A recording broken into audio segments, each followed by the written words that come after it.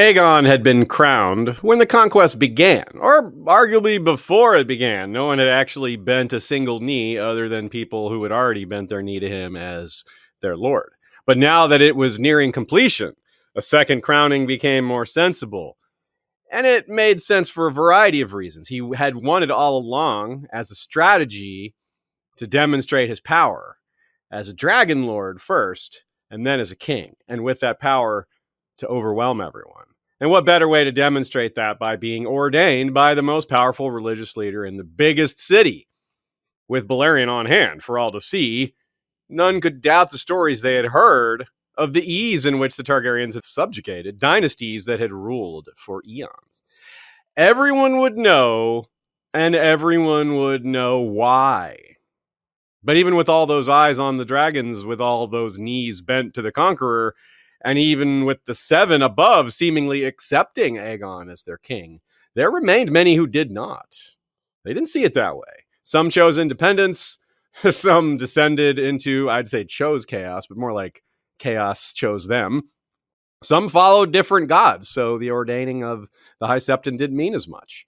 But all would pay a high price for their shot at freedom. And I say shot because not all would be successful. Today, we discuss the Unbowed and more on this episode of History of Westeros podcast. Hello and welcome, everybody. We are live almost every 3 p.m. Eastern on YouTube on Sundays. You can catch the video anytime afterwards or an edited version on Spotify, and the audio-only version is available everywhere you listen to podcasts, and it's ad-free if you listen on Patreon. Sean, what do you got to drink today? I'm boring as usual. Chocolate coffee in a thermos. You know, I'm consistent at least. I do think that your shirt is kind of Halloween evocative. That castle looks like a ghost face with a flaming head. You're right. It's a high tower shirt. We light the way. The tower does kind of have eyes and a mouth, and I don't know, like a carrot top head here, I guess you could say. Yeah, it's jack-o'-lantern-ish, but tower style. That's why it's screaming. It's yeah, it's like, my head's on fire. No, I'm carrot top. I try to make an orangish drink.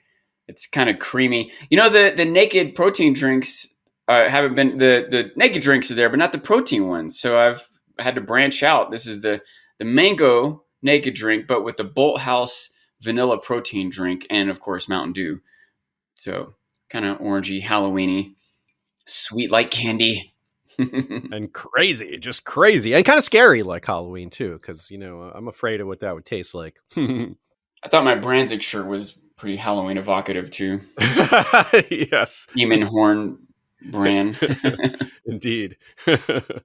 So shout out to our excellent and smart friend Nina, who has received a question on her blog, goodqueenally.tumblr.com, with one L in Alley. If Tywin was to remarry, what kind of marriage alliance would he look for? It obviously wouldn't be a marriage for love. What would he aim for? So check goodqueenally.tumblr.com for how Nina responds to this question. It's not straightforward, yet it is straightforward. I like her answer quite a bit. I don't want to go on too much of a tangent, but it makes me think, why didn't Tywin remarry? It seems like that would have been a valuable strategic political move. He didn't want to. It's simple as that. He did not want to, and he thinks he's above it. Yeah, he's above it. He's willing to tell people, you need to do this, you need to do that. But when it comes down to it, he's not willing to do it. Yeah, he's a huge hypocrite. We've said it a million times, and here's another chance to point it out. Yes. But I wonder if someone had confronted him. Who? But who? Literally who would confront Tywin? Let's say Kevin. Like, seriously, who something. confronts Tywin? Let's say Kevin does. Kevin, he'll shut him down. Exactly. Tywin's like, you have no authority over me. I'm not talking about That's this. That's what he did to anyone who even remotely brought it up. Do you think internally it was just like he hadn't gotten over his wife, or? Oh, yes, of course. Like, there's no replacing her. Like, she was perfect for him. And there's no replacing either who she was or the circumstances, their upbringing, as well as someone who was not too close to him in terms of their views on incest, but still within the close enough to him that he could see her as an equal or someone that's not beneath him. Maybe if not an equal, not someone way far beneath him. So yeah, basically a huge hypocrite and very proud. the combination therein and a bad father. All those things. We love to talk bad about Tywin because it's so easy. Yeah, and you know what? That all rubbed off on his kids. I think that's a fair way to describe all his kids: hypocritical and arrogant, or whatever. Yeah. Absolutely. And proud. Yeah. And it's very, very well written, all of that. The reason he evokes such, like, I was like, who would talk about it? Like, because Tywin, like, it's personal. Like, we've thought about him so much, and it's sunk in, and it bleeds into real world stuff, like how real fathers can be. The fact that it can cause real frustration in you thinking about it means it had to be written really well. Yeah, exactly. It just come full circle on this. Like, why did that slightly bother me just now? Because it's so well done and it's realistic, and it's like, damn, bad fathers really can bring that anger streak out. So anyway, yeah. So questions, if you have any questions, whether they're live or something occurs to you while you're listening, while we're not live, send it to westroshistory@gmail.com or type it in the comments if you're watching live. And this episode is brought to you in part by patrons such as... I like how, Aziz, you dubbed the newer patrons as new pledges and older patrons as veterans. That's a good way. Yeah. We'll start off with a couple of veterans. Inovi, Shadowbinder from the Eastern Mountains and Lakes. That one sounds pretty mysterious. Tree Girl of House Glade. We speak for the trees. You go, Tree Girl. And Lord George Stormsville, the Cunning, Lord of the Chiliad, and Warden of the East. It's hard to say Lord George Stormsville. Lord George Stormsville. That's up there with Irish wristwatch. Lord of George Storms. Yeah, never mind. Okay. Yep. That's really hard. A couple newer ones we've got here. Vanessa of Winterfell, Champion of Sansa. Anyone who wants to be ex-Champion of Sansa, I'm going to say your name. I'm going to give you some credit. You get Sean's eye that way.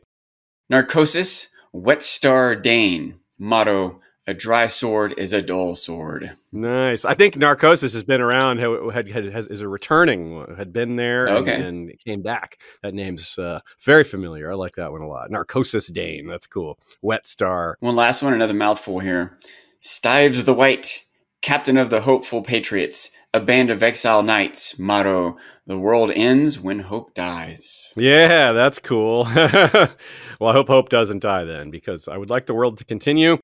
You can find all these Patreon names at historyofwesteros.com, along with everything else we mentioned throughout this episode. Anytime we bring up patrons or links or any sort of thing that has to do with interacting with us or linking to our things, historyofwesteros.com should have it all. Not only can you find those Patreon names, you could get your own Patreon name. Ooh, good true. Good true. Good said. Well said. Yeah. So I'll mention episodes at the end of this one that relate to this one to keep you immersed if you want to stay in Westeros. And we'll also kick it off with a trivia question, the answer of which is also at the end of this episode. And as we've been doing lately, the new pattern with the trivia questions is the answer can be found within the episode. Who gave Princess Meria of Dorne her nickname, the Yellow Toad? Who dubbed her the Yellow Toad? Our first section is called Open Gates at Old Town, and we'll start it off with a quote. The greatest city in all of Westeros, Old Town was ringed about with massive walls and ruled by the Hightowers of the Hightower, the oldest, richest, and most powerful of the noble houses of the Reach. Old Town was also the center of the faith. There dwelt the High Septon, father of the faithful, the voice of the new gods on earth, who commanded the obedience of millions of devout throughout the realms, save in the north, where the old gods still held sway. And the blades of the faith militant, the fighting order the small folk called the Stars and Swords. Yet, when Aegon Targaryen and his hosts approached Old Town, they found the city gates open and Lord Hightower waiting to make his submission. This is something that's a slightly puzzling that we've talked about, and it affects the timing. Maybe not puzzling, but curious or interesting or worth discussing. And that by that I mean that Aegon didn't know until he got there that they had surrendered, apparently. Maybe he probably had some scouts go ahead, and they came back like, the doors are just open. I don't think they're going to try to fight you, it might be a trick, but I don't think that's a very good trick, just leaving your doors open. I'm like, it's like, seems pretty genuine, right? It seems pretty sincere. So it would have been really interesting to know at what point did they learn that, yeah, they're not going to fight you. They may have already known, they've already suspected it because, well, if they were planning on fighting, why not join forces with their overlord at the field of fire? Why wait and try for a second try, especially after the first one was such a complete failure? So that doesn't really make much sense, does it? So Aegon was probably at least suspecting that they were going to concede or that they already would. It may have been odd that they didn't send an envoy out ahead to announce this, but maybe that's also just how the history is recorded and isn't exactly how it happened. And I don't blame them either. I mean, I would have knelt too. I would have knelt fast, but no one knelt harder than Old Town. I mean, they knelt big. They planned ahead. They had a whole cover story as to why they were going to kneel. The gods told them to. Like, they were very prepared. This was not a, should we kneel? Okay, yeah, we better kneel or else. No, this was very planned, preordained. Like, ordained is a funny word to use here because this was preordained. Like, the moment Aegon sent out his letters, apparently this prophecy came to the High Septon, or he started praying over it, and 7 days later, etc. So they had decided to bend the knee, apparently all the way back when before the Crown Lands were even settled. But they were also prepared, I suppose, to change their minds if Aegon just died during the conquest, which is maybe why they never said anything. Is that how you read it, Sean? Like, they were just... They were leaving their doors open in more ways than one. Yeah. I hadn't considered why. It did seem to me like, for multiple reasons, that they should kneel. Like, not only does it seem like they just couldn't beat them, and they have a lot to lose. Like, their castle and their people and their resources all getting burned by a dragon would be, not that it wasn't awful for Harrenhal to get built, but Harrenhal didn't have the history to it that Old Town has, Good point. Yeah, it's really young. And now Aegon has more forces than before. After conquering those foes, now there's extra people with him to come attack. There's all kinds of reasons. And I also do feel like their prophecy, here and there, maybe some people genuinely believed it, but it's a pretty easy thing to believe. Like, God told me to do the right thing. Well, I think it's going to do the right thing anyway. But sure. God told me if I jump off this building, I will die. Like, oh, yeah. Did God tell you that, or science? Yeah, I guess I won't jump off the building, whatever the reason is, whatever justification. Either way. But yeah, all three agree. The idea they didn't send someone out ahead of time to announce that is interesting.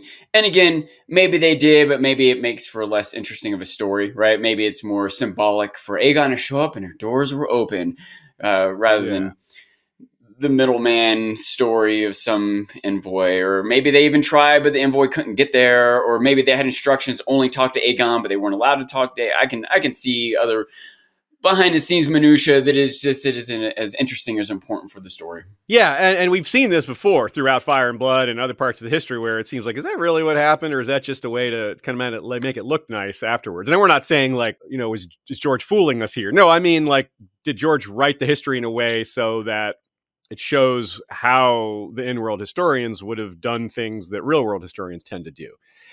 It's something that we've come back to many times, of course. But this is an important spot to remind ourselves of that, because just as, say, for example, the death of Argilac the Arrogant, like, was it really just a one-on-one duel where they each wounded each other once and all very story?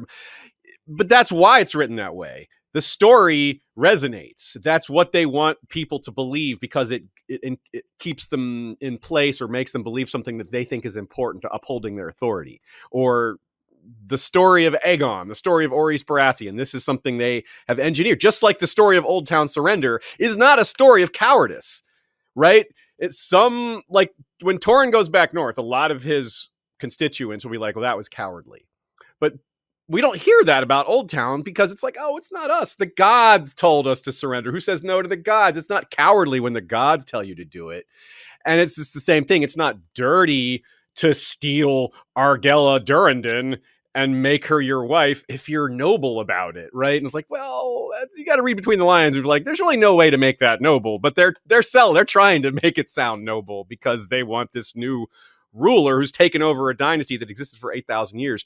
They want that to be a smooth transition, as smooth as possible. And, making him look good is one of the best ways to do that, making him look honorable. Along the same lines, some of the constituents in the North at that time might have been grumbling, right?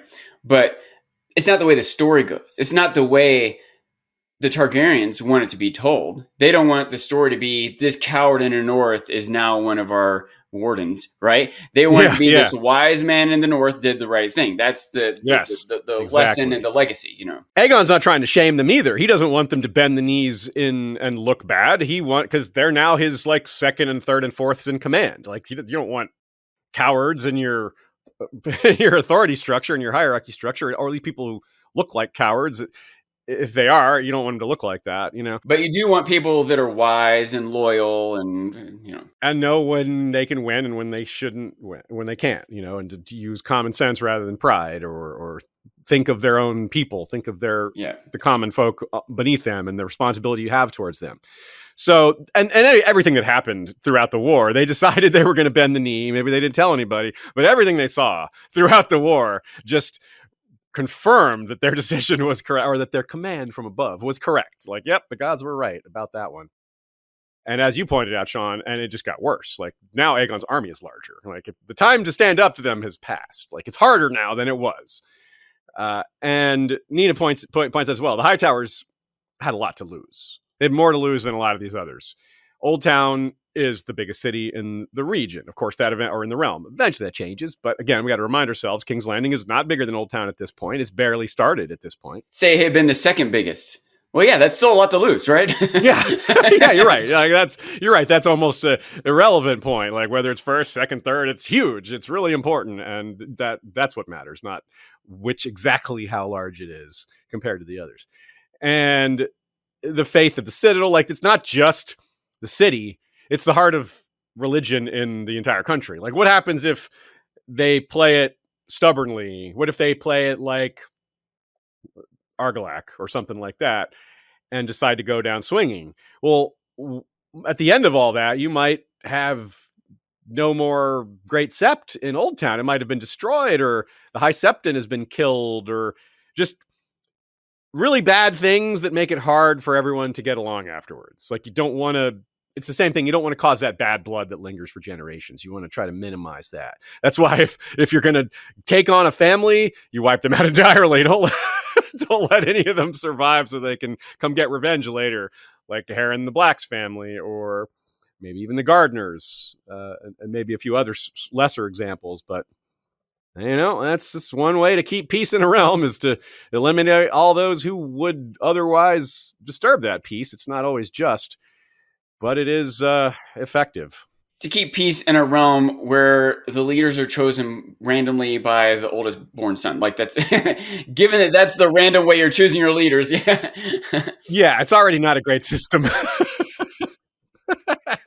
Of course, they think it's a great system. They think, of course, well, why would you do it any other way? Well, it's like, why? Of course, that's the best system. Just because it has problems doesn't mean there's anything better. Well, of course, that's how we look at a lot of our systems. And it's like, what could be better? It sucks, but what could be better? Well, I don't know, maybe there are better things. Anyway, so, and we say it's.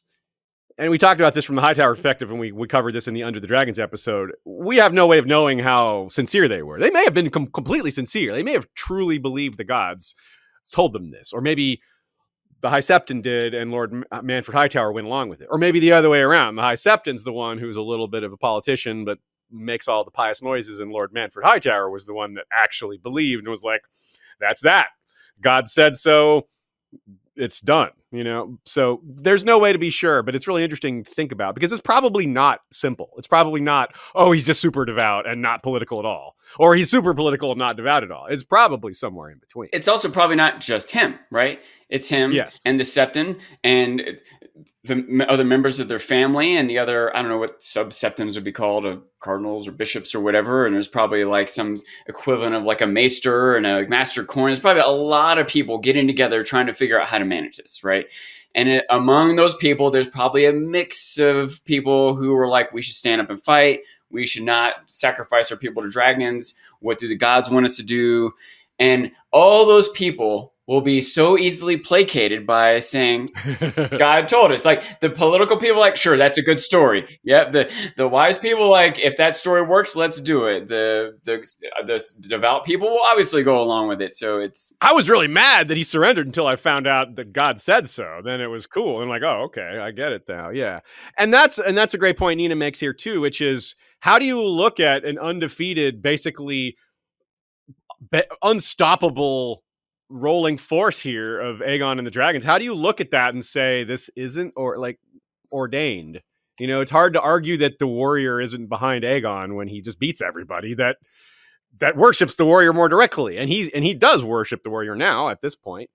So yeah, how do you ignore that? The gods, you either have to say the gods have chosen this, or you have to say the gods don't want this, but they're losing. You know, like how do you frame that? It's difficult when you live in a world when your beliefs exist because you think God's made it this way. So if the gods made it this way, then you have to look at what's happening and say, well, the gods made it this way. I guess this is how it is. That Aegon is just steamrolling everyone. That must be what the gods want. Because you can't have it both ways. You can't believe the gods are in charge and then also believe the gods don't want this. You can believe they're testing you. You can always do that sort of thing, but you don't have to believe. That's not the only choice you have. You can also say this is what they want. I don't want to create too much of a tangent, but plenty of people do that. Oh yeah, you can. Yeah, absolutely. But people that have a lot to lose tend not to. Yeah. Like the Hightowers, right? They're like, well, let's come up with a reason that fits this worldview, but also gets us what we want, or keeps us from losing, keeps us from dying, and all our people dying. Yeah, keeps us from dying, which I get. Like, I think that's a fine time to tell a few lies if you're going to save a bunch of lives. Yes, I don't think honesty trumps keep survival. You know what I mean? Like, there's something to be said for honor and honesty, but not at the cost of just people dying, especially other people who aren't right. You. Like that's even worse. So. Anyway, whatever was actually in these people's hearts and minds, we can never know for sure. This is what actually happened. Quote, "Thus it was that no men from Old Town burned on the field of fire, though the Hightowers were bannermen to the gardeners of Highgarden.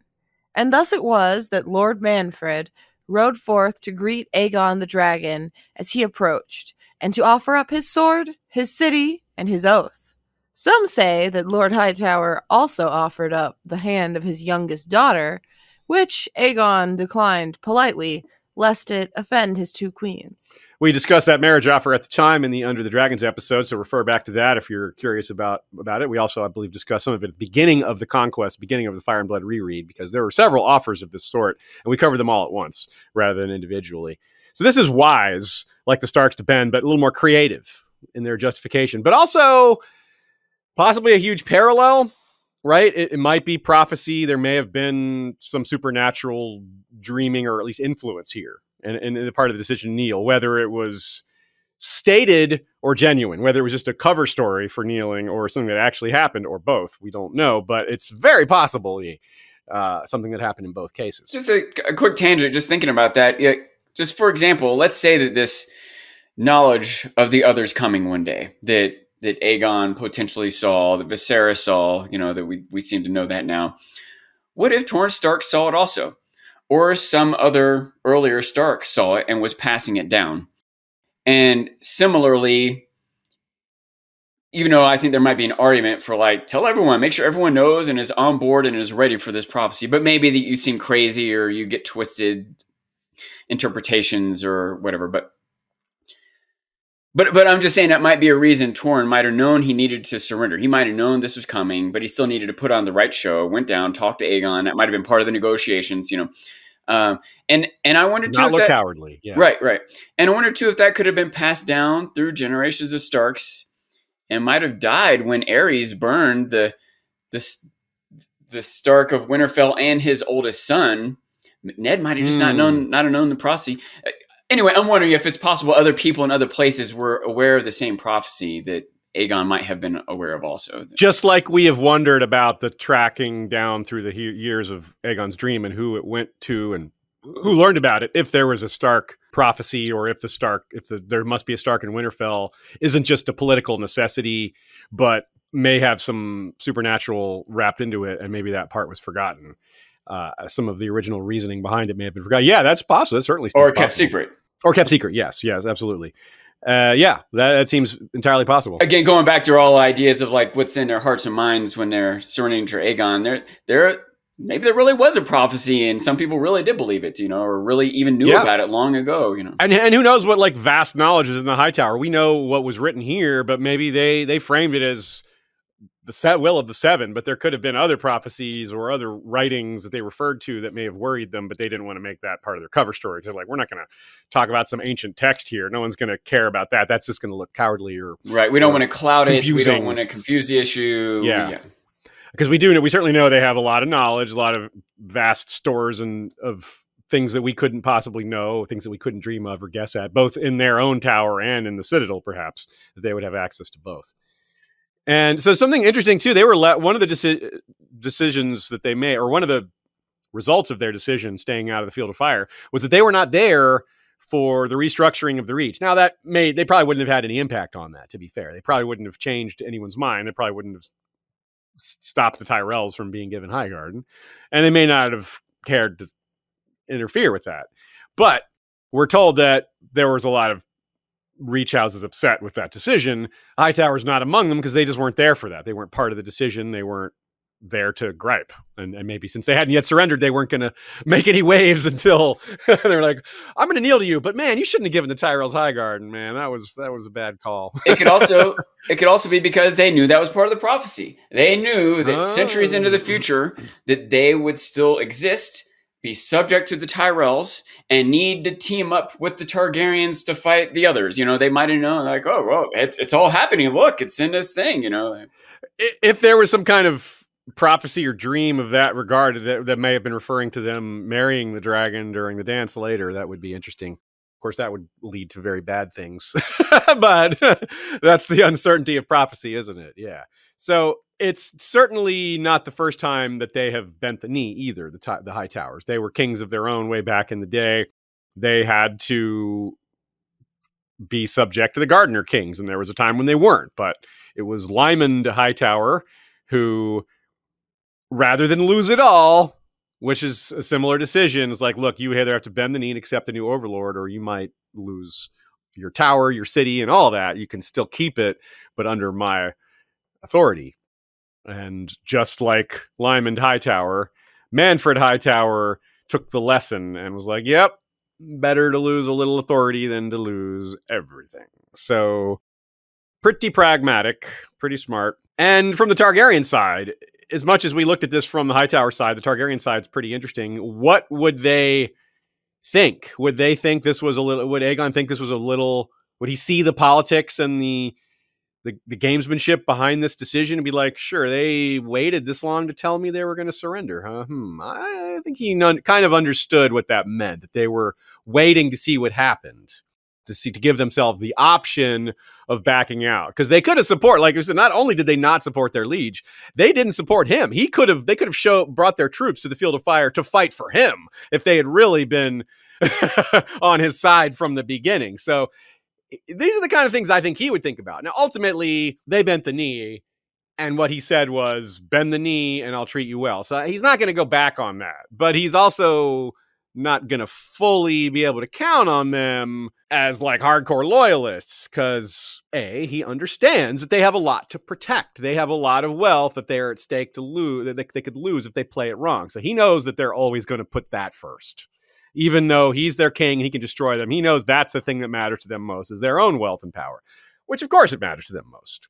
So he's neither foolish, naive, or overly trusting about this, I think. I mean, Aegon doesn't come off as someone that would be overly swayed by such things.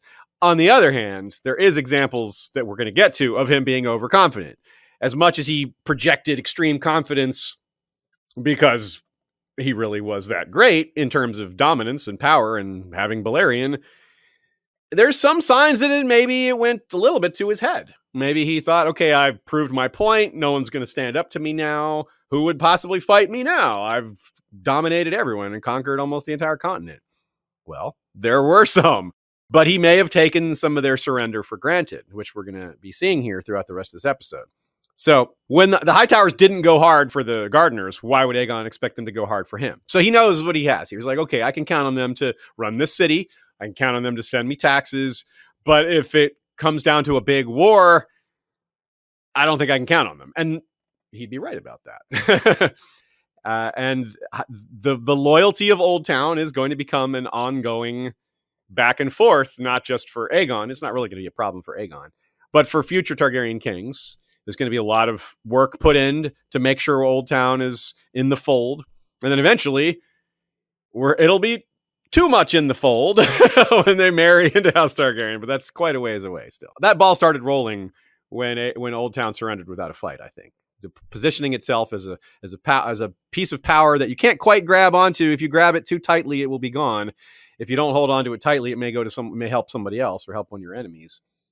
And I think marrying into them was holding it too tightly, quite possibly. Still, he was ultimately pleased that I think that he didn't have to destroy them or do any severe damage or unleash Balerion.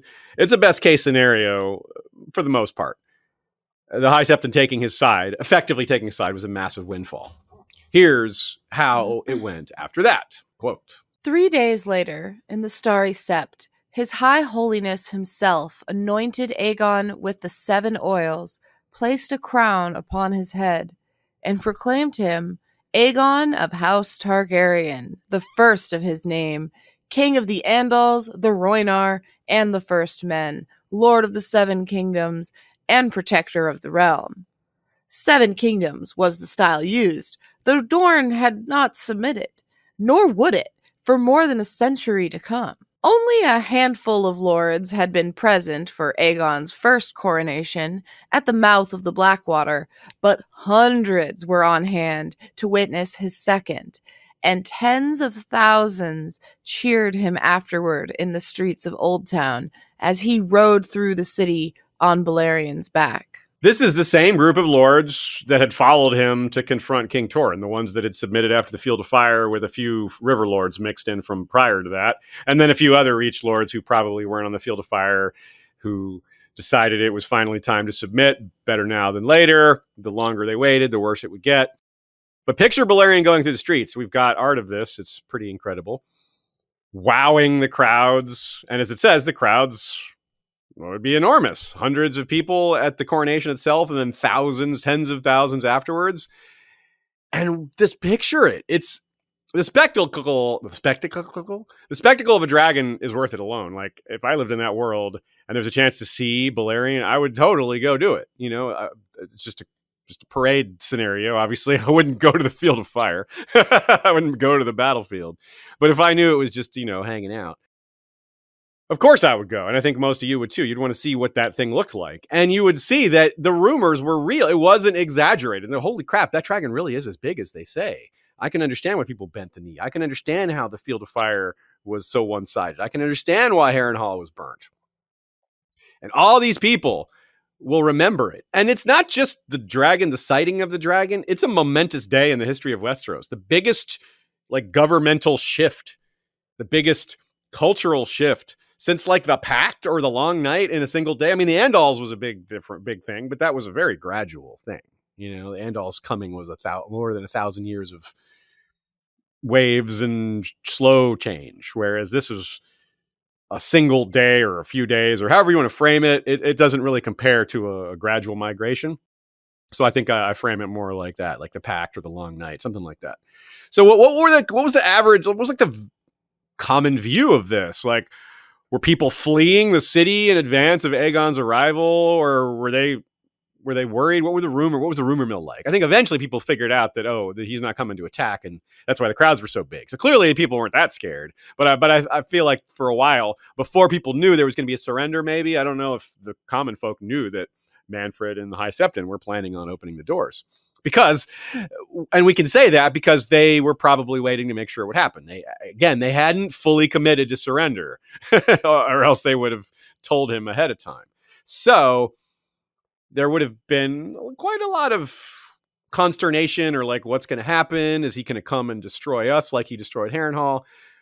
Once the fear passed and the people saw, okay, well, he's not doing that, and the coronation happens, then I think that enables so many people to show up and watch him in the streets and then talk about that for literally generations. People who saw Balerion that day, they were there for the coronation, for one of the biggest days in the history of Westeros, whether they were in that room when he was crowned or just saw him on the streets afterwards. That's something you tell your kids tell those kids tell their kids. They were there for that. I mean, it would be like being there for, I don't know, like the U.S. is this roughly similar age to the Iron Throne's age. It's a little younger, but if you were there for the Declaration of Independence or had during the Revolutionary War and lived through that would be pretty huge. Your family would be proud of having had a representative there during that time, or whatever. If you're not from America, obviously you can have probably a similar event you can imagine in your country's history that's similarly momentous. It's not as fantastic, but George Washington being coronated as the first president, Yeah, it's very similar. Like you're establishing a new system. Like he's the first president of like that's not as powerful as a king, but it's the first of a new system of government. The first to sit the Iron Throne. The first to rule the entire country. That's a huge deal. Yeah, well, not the entire country, but most of it. Most of it. Still a new political designation, a new level of authority that hadn't existed before. It's very significant, and that makes it memorable and important to be a part of, even if you're just in the crowd. Like you could just, even if you're in the crowd for Game 7 of a memorable sports series, like you tell your kids about that probably if they gave a crap about that sport. But like just being there, being a witness really does mean something, right? It's I was there, I saw it. Yeah, I think of one. I would probably tell folks. I guess it's we were there when George read Forsaken. That's a good one for us. Actually, yeah. In our case, we don't have any. Our Game 7 of the sports. That was our Game 7. Yeah, the Forsaken chapter. I don't even know. If you say Game 7, I'm like, I don't know what sport you're talking about. Lots of sports. Okay. Not football, not soccer, but basketball, hockey. Or we went to the premiere of House of the Dragon at George's Theater too. That's not quite as cool as the Forsaken chapter, but I don't think I don't know that would necessarily be told to children, but I would tell them the other ones. Yeah, you're right. We also don't have any children to tell them to, but I told the cats. we told our cats. Yes, they're very proud of us. Yeah, and you mentioned, Sean, is this if someone had wanted to like assassinate Aegon? There were chances. There were not just here, but there were chances. Yeah, it's this. And other chances for the queens too. Yeah, being parading through the streets like this, I wonder what kind of security there was. How confident was Aegon? How big were the crowds? That art we showed. One person in that crowd with a crossbow, one guard who didn't like this new thing, right? But I can also imagine everyone being in such awe. Like I went through a little bit of like, what if it did? What if someone did? Some militant, some faith of the seven, some person who is still loyal to whatever, took it on themselves, without even any kind of organization or some plotting that could have happened. But it's just one person decided, I'm going to be the one to kill the Dragon Lord. Ooh, shot him with a crossbow. What happens? Does Balerion unleash the fire? Does Visenya come in? From the grassy knoll? I think they wouldn't do it. See, that's why from a grassy knoll, that's hilarious. But no, that's why I think they wouldn't do it, Sean, is that if you shoot Balerion, even if you manage to kill him, he probably unleashes fire and devastation to everyone around you. And if you're doing this, you're probably doing it because you're trying to stop. Also, maybe it's not that easy to get a crossbow or be a good shot, or you might have had Manfred Hightower or the High Septon or both, or the Warrior Son just very wary of exactly such a thing happening and being watchful for it. They might be like, yeah, we can't allow one of the zealots to just like take a shot at Aegon. They probably won't even hit him, but what will he do to our city if he blames that on us? What if he like finds a reason to put that on us? They obviously were taking a lot of caution to avoid the destruction of their cities. They couldn't necessarily stop all the crazies, but they might be aware of it, and that would help. And, for what it's worth, in relatively modern times, took a lot of presidents before someone killed John F. Kennedy. You know what I mean? Lots of presidents were paraded through the streets, and any person with a gun could have just walked up and shot him, and finally someone did. Same thing, Abraham Lincoln, I guess. True. Even after Abraham Lincoln, they didn't stop going out in public after that, So Ronald Reagan got shot. Yeah, there's been a lot of presidents that have been shot. Yeah. And a crossbow, it's harder to kill someone with a crossbow. I mean, Aegon was probably wearing his armor while going through the crowds, So you got to have a really good shot. Anyway, so it's a lot to consider there. And in terms of number of eyes on it, we talked about how important it was for all those Northerners. We talked about why Torrhen brought so many of his armies, so they would be witnesses. Either they would be there to help him fight, or they would serve as witnesses afterwards. Either way, it worked. It's a good thing for him. But consider how many witnesses this would be compared to that. Way more. Way more. Because you got the armies there too. They've already seen it. But now you've got this entire population of Old Town, plus all the people that came from the outskirts of the city who just for the spectacle, to see the coronation, the extra lords who weren't there before, and all the people they brought with them. So many witnesses. I don't think this is maybe one of the largest crowds that's ever gathered in the entire history of Westeros. Not just that, but a crowd this size gathered at, I don't know, Winterfell or something, word won't spread as far and as fast. Old Town is a center for commerce and education and et cetera. So there's just more people that live around there in general. Yeah. More people means more stories, more traveling. Like everyone in the Citadel saw this and now teaches everyone else who comes through the Citadel from now on. And those people go out to other places to spread their knowledge, and all the merchants and everything. So, yeah. That's a fantastic point. The most capable historians would be there to record the moment, like lots of them. There's probably more accounts of this in the Citadel than there are of a lot of other things that wouldn't have taken place right in front of them. Capable and connected. Yeah. Same thing with the Sept. Everyone that comes to the Sept to train or to worship, then goes back to their homes in other lands, brings this story with him. Yes. So that's and Aegon was probably aware of that, or if he wasn't, people would have made him aware of that. It's like, hey, King, look at the power of spreading word here.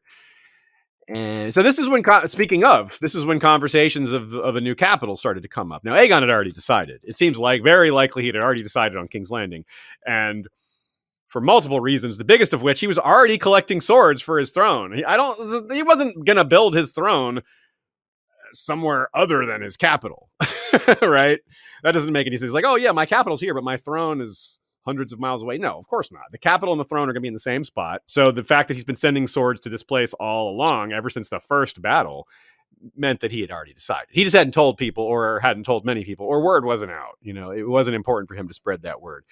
He may have had a reason for that. He may not have wanted people to know. He may have wanted them to court their city and do things for him. And he may have liked that process. There may have been value to him for that. Because in doing so, they may have given him a good accounting of all the features of the city, so that it could be, like a presentation, like a PowerPoint presentation on why Old Town should be the capital. It's like, I want them to make this presentation so that they tell me everything there is to know, even though I have no intention of choosing it. I still want to know everything about the city, things that they might have otherwise kept from me. Factors and tax revenues and things like that they might have kept hidden if I defensive capabilities. Yeah, defensive capability. Sure. Number of troops. Just count. Yeah, how many spears and bows and things you have. Those things might have been told anyway. But if it's different from then he's forcing you to tell versus you're in a position where you're pitching it to him. Yeah. So you're more likely to exaggerate than hold back in one scenario versus the other. And these are the kind of power games that Aegon would maybe and probably be aware of. It's like, well, it's all about how you frame it. If I present myself, are you selling this to me, or am I demanding it of you? If you're selling it to me, then I'm going to get a different kind of answer than if I'm demanding it from you. So he knew all along that King's Landing was going to be the site. Now, what we can only guess at is why he waited. I just gave you one possible reason, but that's just a pure guesswork. And the other would be, well, what were they doing to guess at this, and why did he wait for now? And what were people's reactions to him declaring King's Landing? Were there immediate investment in the new city? Were the Hightowers and the Lannisters immediately rushing to invest in shops and build houses and mansions there? Or there would be business opportunities like crazy. This is the kind of thing that George doesn't write about a lot, but it had to have been happening. And it would be real interesting, like a big new city being built in a really important location right next to the new capital, where all sorts of trade and opportunity is clearly going to be happening. How did the realm react to this? Who got their finger into that pie? Who ignored it? Who missed the opportunity? I mean, we don't hear today about the Lannisters having big amounts of property in King's Landing or the Hightower. So quite possibly they were not allowed to do much, or they didn't take the opportunity, or I don't know. But this is a kind of a more than a gray area. It's a dark gray area. I really have very little idea. But it had to be happening. These are the kind of things that happen whether it gets written about or not. Economic development, rich people trying to get richer. That's always happening 24/7. The way the world works, even when it's a fantasy world. So the second real coronation, if we go back to that briefly, it's the change in how the dates are reckoned. So whenever we look at dates, for a while there, before Fire and Blood and before the World of Ice and Fire, there was a little discrepancy, not a discrepancy, but confusion as to wait, did the conquest start when the conquest started or when it ended? Like, when do you start? Because that's like a year. When is year one start? When everyone bent the knee the first time, the second time, so yes, the second time is the answer. This is when the reign begins officially, like the calendar is marked from this point. So that makes it more official than the first kneeling. And that makes more sense too. It's the High Septon and the gods and way more, all the lords, whereas before it was just his own people, hardly anyone witnessed. So it makes sense to have a big show, make a big spectacle of it all. And let's look at what he called himself, right? King of Westeros, not just that. He was king of the Andals, the Rhoynar, and the First Men. Okay, so he had pretty much subjugated the Andals and the First Men mostly, but he hadn't I don't know that a single Rhoynar had bent the knee at this point. They all lived in Dorne, other than a few random people that, live elsewhere. But so maybe a few technically had bent the knee, but very few, certainly not any large group. That's a very important distinction. He was claiming, this is where I'm talking about the overconfidence and maybe even a little arrogance. He's claiming dominion over people he had not only not conquered, he hadn't even had FaceTime with or diplomacy with yet. He's called himself Lord of the Iron Isles and of the Three Sisters and of Dorne, who haven't bent the knee at all. And Rhaenys was sent to go talk to them, but it's unclear whether she had actually had a meeting with anyone yet by this point. So Aegon may have been calling himself King of Dorne or Lord of the Rhoynar and all these different titles without a single Dornish representative having said a word about it yet, which is that's you're trying not to insult people. That's pretty insulting. He's like, yeah, I'm your king now, and I haven't even set foot in your country. In his defense, he didn't know that they weren't bending the knee either, right? It's not like he knew they were standing up to him and he was disregarding it. Yeah, he kind of expected them to. We just talked about, he showed up at Old Town and their doors were open. The precedent was established. He won battle after battle. He proved his point. How can anyone beat me? The fact that it's so hard to beat me means people are preemptively surrendering. It's a reason why, if you're winning the Super Bowl 47-12 or whatever, and the reporter comes up in the sideline and there's still 7 minutes in the game, but you're like, yeah, we won the Super Bowl. It's 47-12. It's a reasonable thing to think, sure. 27-0. They could come back, I guess, but yeah. Crazy things can happen, but it's reasonable for him to not expect the crazy thing, So. Yeah. So the point is, though, maybe it wasn't crazy. Maybe it shouldn't. Maybe it's not crazy for Dorne to give up or to not submit. I'm not sure. That it's debatable. With hindsight, it seems to be the case. Yeah, because clearly they didn't. He didn't beat them. They didn't. They're not going to submit for 190 more years, and it won't be due to violence.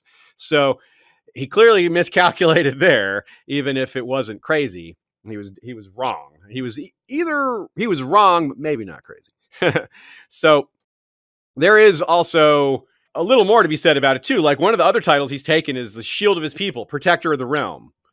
Well, there's still fighting going on, and there's still places that are in chaos that he's not going to address for quite a while. It's just you call yourself Protector of the Realm while the realm is a portion of the realm is tearing itself apart, and you're not lifting a finger to do anything about it for a while. To be fair, again, he's got a lot to do. He can't be everywhere at once. So yeah, it's, making apologies for a conqueror is a weird position to be in, but Westeros did become a better place to live after. So I think it seems that way. So it's also yeah, it's not simple. The morality here is it's hard to put real world morality into it. Because it is, even if you think of it as a real world, Just values and technology and history is also different. Also, screw that portion of the realm. I hate sand. Well, I meant the Iron Islands. Okay, I hate right? Yeah. salt. I hate the concept of salt wives. How about that? Okay, that's good. That's good. So let's talk about the Unbowed. Here's a very brief quote to describe what we mean. Though the wars of conquest were said to have ended when Aegon was crowned and anointed by the High Septon and the Starry Sept of Oldtown, not all of Westeros had yet submitted to his rule. So Aegon had work to do still, despite so many acclaiming him as their king, despite all those witnesses spreading the word, which he presumably and logically expected to solidify his rule even more.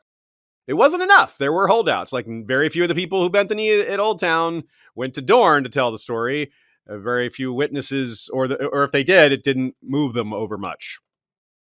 And there would be microcosms of this story. We've talked about it a few times with regard to the Starks, but there would have to be other versions of this on a smaller scale in the other regions too. There would be maybe a few in the Vale or in the West, or maybe even in the Stormlands, who were like, I am hesitant to accept this new order of things. It's been this way for so long, and they're not necessarily up in arms, but they're holding out, they're stubborn, they're refusing to do a few things, and there would need to be FaceTime between some of these former kings and their still vassals who are no longer subject to a king, but to a high lord. And a lot of these little things would have to take place. And this is the kind of thing I'm thinking of when I'm thinking Aegon can't just rush off to Dorne or the Iron Islands. There's maybe some of these smaller scale things that don't make the history books because it never came to blood. The negotiations were tedious, but they did end up working out. So like, it's not very historical, but it's something that we can definitely read between the lines as likely happened. And I like to point these things out because, well, it's realistic. We're trying to fill out the world as much as possible, trying to make it feel realistic and breathable and breathing. And well, if you like role-playing campaigns, things like that, you try to just turn over every stone, look behind every door and see, what would be there and what realistic elements would take place. What are things that humans would do no matter what? What are some stimuli that we can reliably predict would be the responses for? So yes, the Three Sisters, the Iron Islands, and Dorne were the three big holdouts. But I'd like to guess that there were some more smaller scale ones. So two groups of islands, right? And the farthest kingdom to the south. And I think that's important because this geography plays a role here in both they're more unique, they're more culturally distinct. Some of them have one of them has a different religion, and Dorne is culturally different. They treat women differently.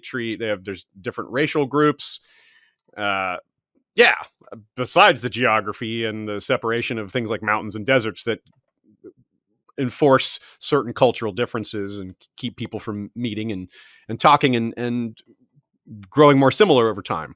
The Three Sisters sort of had a different religion too, right? Weren't they at least sort of worshiping the old gods? I mean... No, not really. I mean, yes and no. Like, they have their older gods that are different than any other old gods. They worship the Lord of the Waves and the Lord of the Skies, which is sort of like the drowned god and the storm god. And a lot of there's similarities between those. But that religion is gone. Almost gone. Whereas the Iron Islands clearly still worship the drowned god and fear the storm god. So they're mostly worshippers of the Seven there. They have knighthood and all that stuff. They're similar to the Vale in that, because the Vale is what's ruled them for most of that time. But they do have more north in them than anywhere else in the Vale, I would guess, not just because of proximity, but because of that cultural separation, that distinct microcosm that they are, and just frequent trade and with the North. And Northerners probably lived there too at some point, off and on. So that's important to note the actual distinct differences, cultural significance, this and that, here and there, all that. Yeah, there's a lot of differences, and those things mean a lot. Like because think of it this way. If a king comes in and demands you surrender and he has all the same values as you, it's a lot easier to bend the knee, especially when he's also stronger than you. But that's not the case for the Iron Islands, right? He doesn't have your values. He's in fact going to stop your values. He's going to tell you, no, you can't live this way anymore. Whereas the rest of Westeros, for the most part, gets to go on living the way they were before. The king in the north is the High Lord in the north, but he still gets to worship the same gods. eats the same foods, goes about his business the same way. The Ironborn are going to be told to change a lot about how they live. It's a cultural upheaval as well as a authoritative upheaval. Finally. Finally. Be clear. Yeah.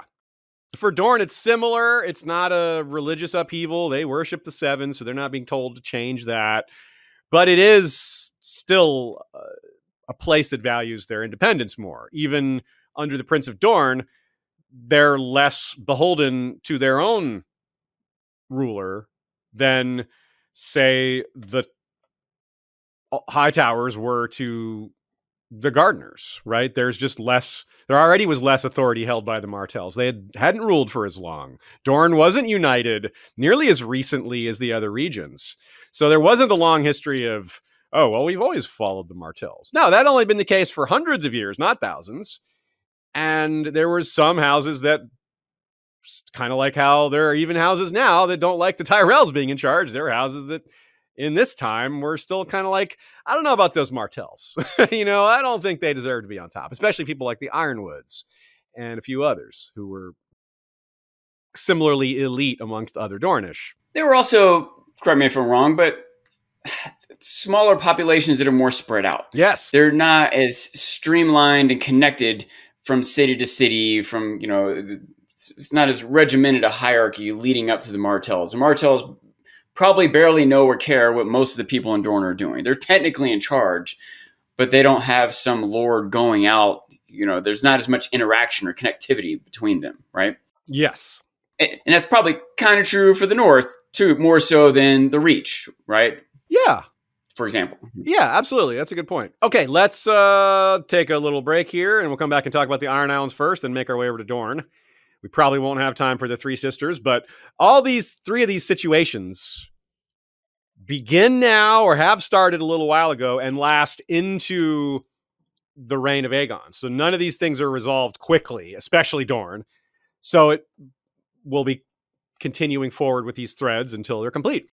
That said, after this episode, we are taking a Fire and Blood break, not a episode break, but we will return to Fire and Blood content right at the end of the year or right before the end of the year. We're working on the schedule right now. It's a little bit subject to change, but as of now, the week before the end of the year is going to be when we get back to Fire and Blood, most likely. In the meantime, we'll be putting out more of our regular style episodes where y'all vote on a selection of topics that we present, and they can be pretty much any topic from all over the fandom. And also we're going to be doing an episode on catching ourselves up on what's been going on with the TV shows. Just a kind of roundup of what's been a while since we talked about that, and want to get ourselves caught up and stay up to date on that. All right. I also want to bring up something that is a little outside of Game of Thrones. It's hard to find good fantasy shows on TV. A lot of them, start off good and kind of decline. It's not just fantasy shows, but a lot of TV shows go that way. It's more common for a show to start off well and get worse than the other way around, but it does happen. And sometimes it goes both ways. Sometimes it improves and then it goes back down. Who knows? All shows are different. There is no one size fits all for the history of television quality, right? One show that both falls into the fantasy bucket and also has improved from its first season, which is, as I said, a breath of fresh air. It's kind of rare that happens. Is The Wheel of Time. I'm a fan of the Wheel of Time series. I've read the books a long time ago, so long ago that when watching the TV show, I kind of forgot some things every once in a while. I was surprised by things I should have known. I was like, oh yeah, I knew that. I should have known that from the book. But I had forgotten because it's been so long. So I do recommend the Wheel of Time TV show. You can get it on Amazon Prime. And season 2 was way better than season 1. It was a huge improvement. They focused more on characters. They focused more on conflict, events of the heart, rather than, chasing things around and monsters and battles, which can be fun, but it's not as fun as character conflict and character-driven stuff. To be fair, that's also a reflection of the books. The first book was kind of like that, and the second book was just better. So it makes sense the TV show would be like that. But if you're one of those people that gave Wheel of Time a chance, didn't really like it, maybe give it a second chance. You can find, again, might be worth getting on Prime if you don't have it. So you can sign up for Prime on our website. And there's a lot of other benefits to Prime as well, besides that.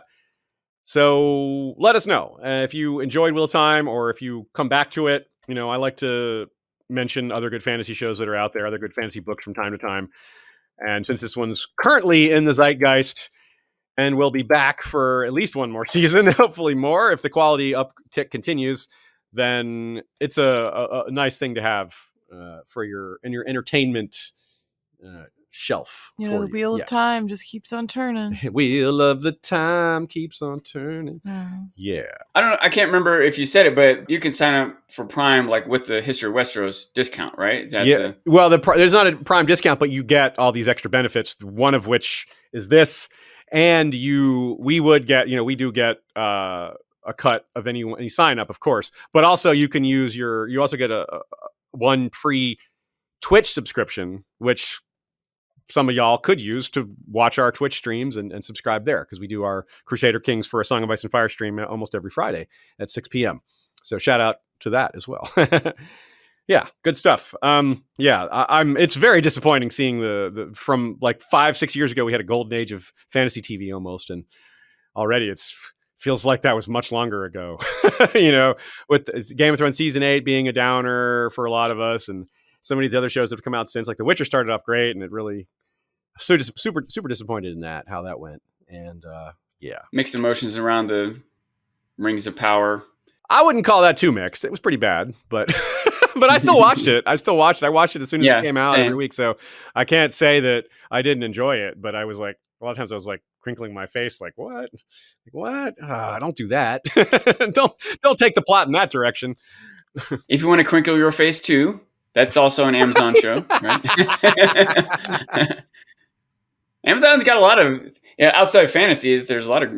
Amazon has a lot. There's a lot of great shows on there. Vikings, and we'll come back and mention a few others in future weeks, because we've spent enough time on it today. But I like to mention what's good that's out there, since it's in our wheelhouse, right? Shout out to Kenny from the chat for sending a super chat. Dancing sticker. Appreciate that. Dancing. Maybe that's for you, Sean. My kind of sticker. Dancing sticker for Dancing Sean. Yeah. All right. Back to the Iron Islands. That's right. Let's talk about them. This is, so like I said, we're not going to cover the entire scenario with the Iron Islands. This is just what's been happening while Aegon's conquering elsewhere, while after Harren's fall. Here's Theon's first chapter, which of course is a Clash of Kings. Quote, "The Drowned God had made them to reave and rape, to carve out kingdoms and write their names in fire and blood and song. Aegon the dragon had destroyed the old way when he burned Black Heron, gave Harren's kingdom back to the weakling rivermen, and reduced the Iron Islands to an insignificant backwater of much greater realm. Yet the old red tales were still told around the driftwood fires and smoky hearths all across the islands, even behind the high stones of Pike. Theon's father numbered among his titles the style of Lord Reaper, and the Greyjoy words boasted that we do not sow. It had been to bring back the old way more than for the empty vanity of a crown that Lord Balon had staged his great rebellion." Reduced, he says. Let's like reduce them to that. They kind of already were that, but at the time, for most of their history, it happened to be a blip in history that they were perhaps the most powerful kingdom at the time of Aegon's conquest. But for most of their existence, they were not. Going back really far, they were very significant because they were kind of unstoppable. They attacked wherever they wanted to, and very few people could stop them. So they sort of did have their run of the Western shores, and no one could really do anything about it. But that had fallen off long before what Theon is talking about here. So they had kind of made a resurgence and then fallen off again once they were beaten. So like a lot of Ironborn, even ones who weren't fully raised on the Iron Islands, they have misconceptions about the greatness of their own people. They kind of lie to themselves, kind of exaggerate their own glory to make themselves feel better or to be proud. I don't know why. But I mean, people do that. It's not strange to think of people pumping up their own culture and ignoring the bad parts, which is pretty hard to do with the Ironborn, to ignore the bad parts. you pretty much have to look at the bad parts as good parts. Yeah, I was gonna say, you just don't think that they're bad. Yeah, they think that's good. Yeah, so you don't think it's bad until someone else is doing it to you. Yeah, right. So the problem here is they descended into chaos because they didn't have a leader anymore. Yes, like a lot of these countries, right? They lost their leaders, but Aegon appointed someone else to take over immediately, or they took over immediately. Like Oris Baratheon took over the Stormlands right away. The Tyrells were given control of the Reach right away, like days after the Field of Fire. Immediately after Harrenhal was burned, Edmund Tully was given the Riverlands. Like that was like the same day or the 24 hours later or something. The Iron Isles, though, Harren taken out, all his sons taken out. I'll come back to that later. So the Iron Isles is tearing itself apart while Aegon is conquering the rest of the continent. Busy with the Field of Fire, busy with getting crowned in Old Town, busy declaring himself king of places like the Iron Islands that he's not really being a king of, because how can you call yourself protector of the realm when you're allowing the state of affairs to happen? And he allowed it to happen for quite a while. To be fair, he may have thought it would take a lot to stop, and that requires a lot of gathering of military power and getting it all together and sailing it over there, and which is what happened eventually. But we're not covering that today because it, like I said, took a while. It wasn't even within a year. There's another angle I didn't think of till just now. But when you said, how can you call yourself protector of the realm? If he had named someone to be in charge of the Iron Islands, and then that person took a navy and attacked the West, or attacked, you see, now it would be kind of under Aegon that this is happening. Whereas if he doesn't name someone and they war against each other, they're not warring against someone else. Mm-hmm. He's almost is protecting the realm by getting them to it. Yeah, I totally agree. He might have been planned. I say he just let them be, but that may have been intentional. You might be right. That might have been the part of the plan. Like, yeah, it's the best thing to do is let them weaken themselves, and then I'll come in. Then we'll bring the heavy hand down, make them stop after they've gone at it for a while. But if we attack them now, they may unite against the common foe, us, the one that's trying to come and take their religion away, to take the old way away. That's you can picture it. Like, they're coming to take the old way away. Well, let's all unite to stop that. Like that is one of the few things that might get them to unite, is someone coming to take their gods away, or their way of life, which was true. He was going to come do that. Or again, what I'm saying is, if they were united, even if they accepted Aegon as their ruler, they still, under their union, might have gone after one of the other 7 kingdoms. Yeah, right? That's true. Yes. And now so rather than Aegon stopping them from fighting each other, Aegon's got to stop them from fighting one of the other kingdoms that he's already got on his side, that's expecting this from. You know what I mean? Like, yeah, that's true. They're distracted with each other and not attacking the rest of the 7 kingdoms, which is his way of protecting the rest of the 7 kingdoms. Yeah. So Theon does have a point, though. So even though he's exaggerating and gets some of the details a little mixed up, and maybe his chronology is a little bit off, he's still mostly right. Like, it isn't maybe blamed on Aegon. It's fine to do it if you want to. I don't think it matters. Most of the regions under the Iron Throne, life improved there. But arguably, the Iron Islands is separate, is not under that. It depends on who you are. I think like the fishermen of the Iron Islands, who I would care about them more anyway, because they're innocents for the most part.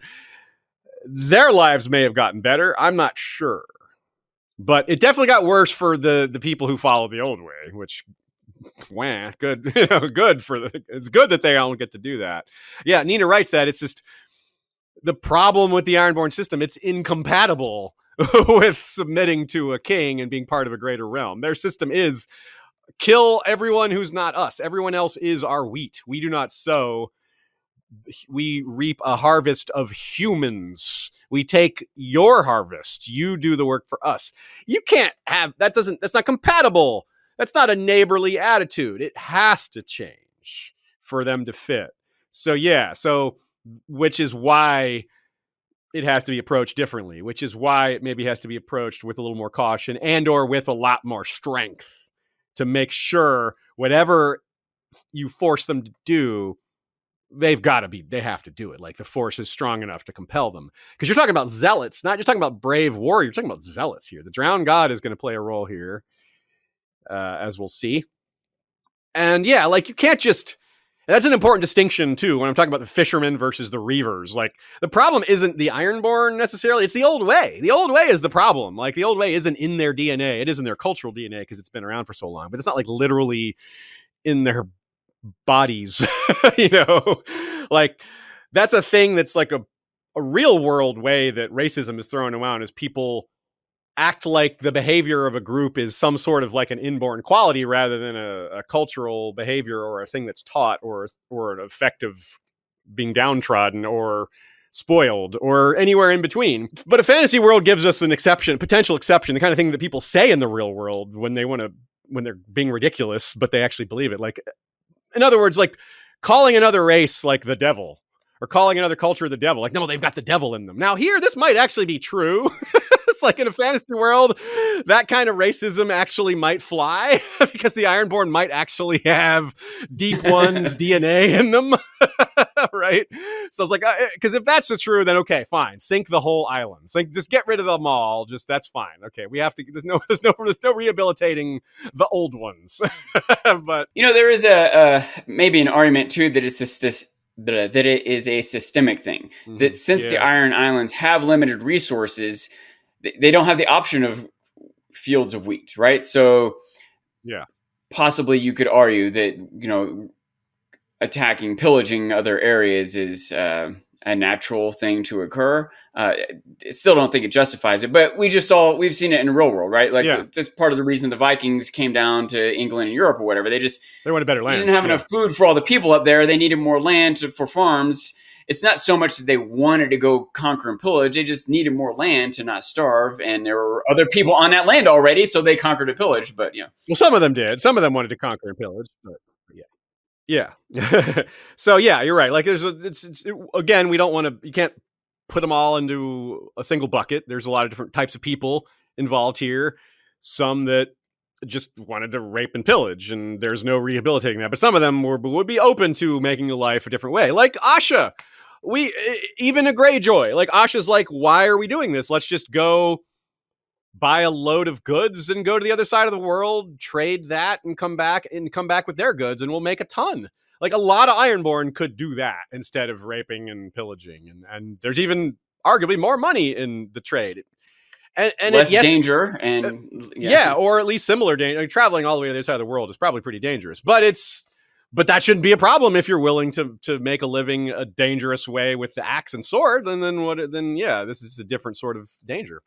So I do see a path forward for the Ironborn that isn't raping and pillaging, and so did Asha. She sees that as well. Like, it's hard to convince her countrymen of that, but us readers can see that and be like, I think that makes sense. There's like, she pointed out how there's large parts of the north that no one lives that have food. Like, people could live there. Like, you could build farms and hovels here. There's good hunting grounds here. There's good fishing here. There's good trees for, But so there is, with the right vision and right peace and sense of unity, you could have that. Those things did not happen under Aegon or anyone. But don't blame Aegon. Things like that did happen elsewhere in the realm, but at no point even under Jaehaerys, when building was at its peak, there's never been a lot of like public works projects or building projects. It's always been, Jaehaerys was like one of the very few exceptions, and there's just not a lot of that. So so the Iron Islands, you can't really blame, even though Aegon, it's sort of his job as protector of the realm to come in and stop them from killing each other and or to stop them from killing their neighbors. The fact that they went at each other so hard isn't his fault, right? It probably would have happened in some degree anyway. So I'm not sure he's showing a disdain for them rather than just making them a low priority / understanding how hard this job is going to be to fix the Iron Islands or to keep them in line. So there's a lot of different factors to consider here.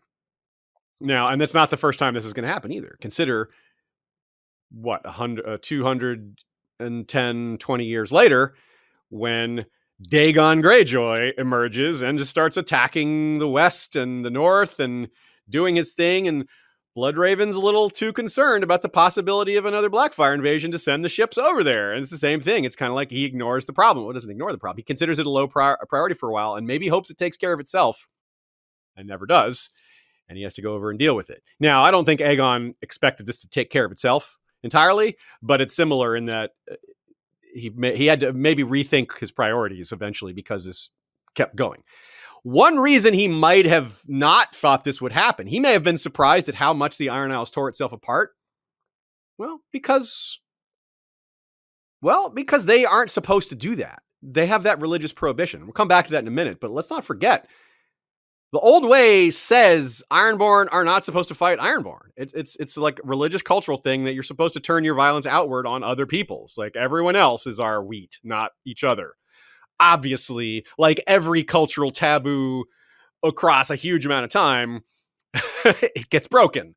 But this is perhaps one of the most spectacular, long, extended times of that happening, of it being broken for quite a while. So yeah, the ruling dynasty just up and vanished. Huge power vacuum, structural and power. There's no dynasty and no like the Horror Dynasty had kind of started ignoring the Iron Isles anyway. They were more focused on their land-based projects, on Harrenhal and ruling the Riverlands. So they'd already kind of been turned into a backwater. That's something Theon forgets when he's talking about turning it into a backwater. Your own king had started doing that to it. It just got worse when that king died. And so this is, of course, in a power vacuum, there's going to be people that step forward to try to fill that vacuum. For example, there were claims to be made, and here's the first one. Quote, House Horror had ruled the Iron Men for long centuries, only to be extinguished in a single night when Aegon unleashed Balerian's fires on Harrenhal. Though Harren the Black and his sons perished in those flames, Corn Volmark of Harlow, whose grandmother had been a younger sister of Harren's grandsire, declared himself the rightful heir, quote, of the Black Line, and assumed the kingship. Not all Ironborn accepted this claim, however. Yeah, if they had, it might have just gone peacefully, and they may have bent the knee to Aegon on their own. And that would be that. And Aegon would be like, yep, I don't have to do anything. That may have been something he hoped for. He may not have expected it to be likely, but it was certainly on the table as a possibility. But Corran Volmark was unable to unite the Ironborn. By the way, this is the only other Corran we've ever heard of besides Corran Halfhand. I believe I heard the theory from Nina that there's a chance that Corran Halfhand is Ironborn. Not what you would expect necessarily, but absolutely possible. Now, generally speaking, if someone's claim to a throne or a seat or whatever, a title, it causes you to scrunch up your face calculating it. Like, wait, grandmother had been a younger sister of Harren's grandsire. Wait, what is that? If it causes you to like feel like you're doing math, it's probably a bit specious. It probably isn't a very strong claim in terms of blood. However, it tells you nothing in terms of how strong the claim is vis-a-vis military strength or political power, because you can have a very thin claim backed by a lot of military strength. This appears to be neither. It didn't have a lot of political power or military strength, and it was kind of thin in terms of blood.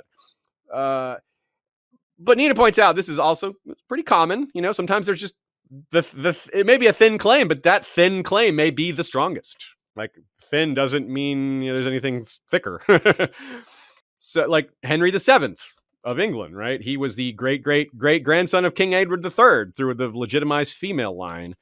And then when the 1701 Act of Settlement acknowledged Electress Sophia of Hanover as heiress to the British crown, there were more than 30 people that probably had a stronger claim. But because they were all Catholic, Queen Anne turned to the youngest daughter of her grandfather's sister. Shea, do you remember that TV show? What was it called? The one where the two heirs, the two heirs from Almost Royal, where the beginning of every episode, it said, Poppy and Georgie are 51st and 52nd to the line of the British throne. The next episode would be Poppy and Georgie are 67th and 68th. The next episode, Poppy and Georgie are 33rd and 34th. And they would just change every time. They would just make up a new number every time for it. And this is kind of that. Like, I'm like, this is Corran Volmark. I don't know if his claim might have been the best, but that doesn't mean it was good, right? That the argument works both ways. It might be the best claim, but that doesn't mean it's a good claim. But who else is there? There's no one. It's a problem when someone's claiming the throne and no one has a strong claim. So it only comes down to military and political power if no one has a strong blood claim. Religious power. Right, which is where I'm going. That's where religious power is going to come up huge here because of the power vacuum of political and military power is filled by religious power. So while Aegon is off receiving the blessing of the most important religious figure in Westeros, meaning the High Septon, a less important religious figure to Westeros as a whole, but the most important religious figure in the Iron Islands was emerging, or I guess he was becoming the most important at this time. His name was Lodos.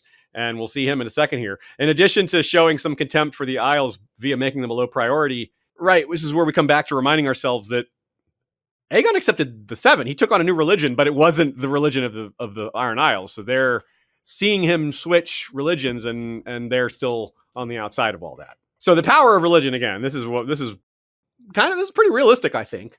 You have a lot of back and forth. You have power vacuum. You have people killing each other. Religion floods the void, and religion in the Iron Isles is already extremely powerful. The priests of the drowned god wield more power than perhaps the priests of almost any other religion around the world. Maybe the red priests are an exception, but I don't even know about that.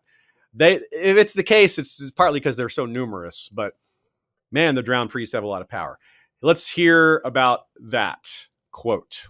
On Old Wick, under the bones of Naga the Sea Dragon, the priests of the drowned god placed a driftwood crown on the head of one of their own, the barefoot holy man Lodos, who proclaimed himself the living son of the drowned god and was said to be able to work miracles.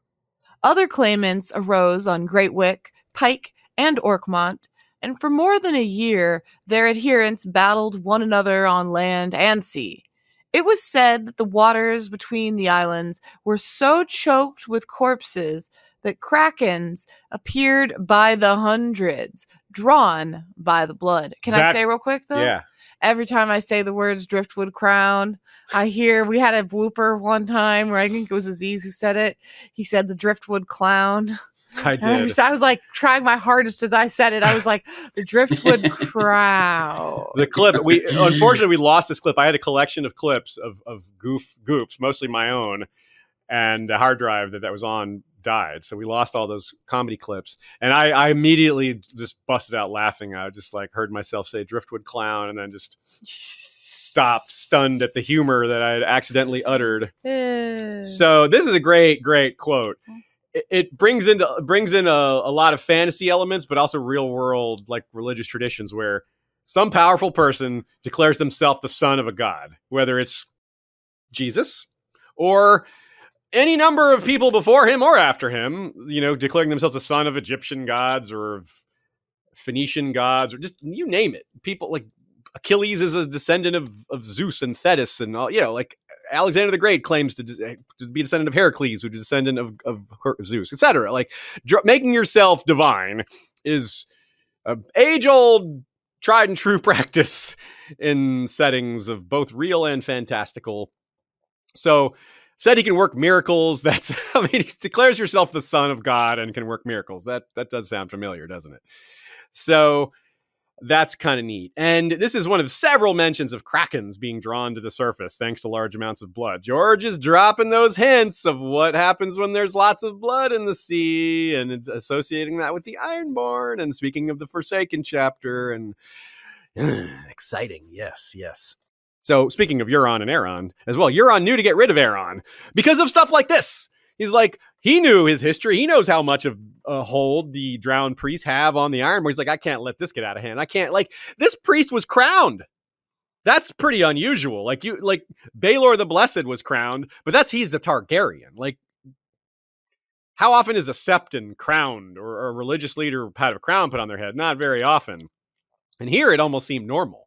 Whereas in other places, it'd be like, whoa, that is bizarre. It's like when Aeron, in Aeron's chapter, his first chapter, he hears Baelon is dead. He's like, who should sit the Seastone chair? A bunch of his followers were like, you should. They went right to it.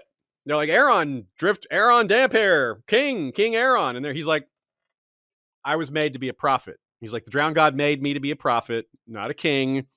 Blah, blah, blah, blah, blah. Which is why I know Euron is not fit, because it's like, don't put me on, but definitely don't put Euron on. He's worse, But his argument wasn't that a religious leader shouldn't be it. It just so happens I'm not the religious leader that should be it. Yeah. Yes. And he still wields, and you can see he wields enormous power. It was just, he's like, you know what we should do? Kingsmoot. And the whole Iron Islands is like, yes, Kingsmoot, because of this one guy, this one priest. I mean, he is a Greyjoy. He's brother of the king. But still, it goes to show the power. Tommen couldn't do that. He's the brother of a king. He couldn't have just... maybe that's not the best example. But still... Renly couldn't have done it. Stannis couldn't have done it. Yeah, they did a lot, but they couldn't do this, right? So So Euron is kind of doing a new old way. Like, he calls for the King's Moot. It backfires because Euron wins the King's Moot anyway. And how does he win the King's Moot? By promising to do what Aegon did. He's like, Asha's like, you dumb brother. Aegon had dragons. He's like, no, you're the dumb one, sister. Niece.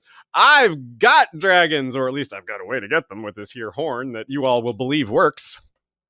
And maybe it does, actually. But she didn't see that coming. Like, oh, okay, really? Dragons? Yeah, never mind that these dragons are tiny and are not instruments of conquest nearly the means of Balerion.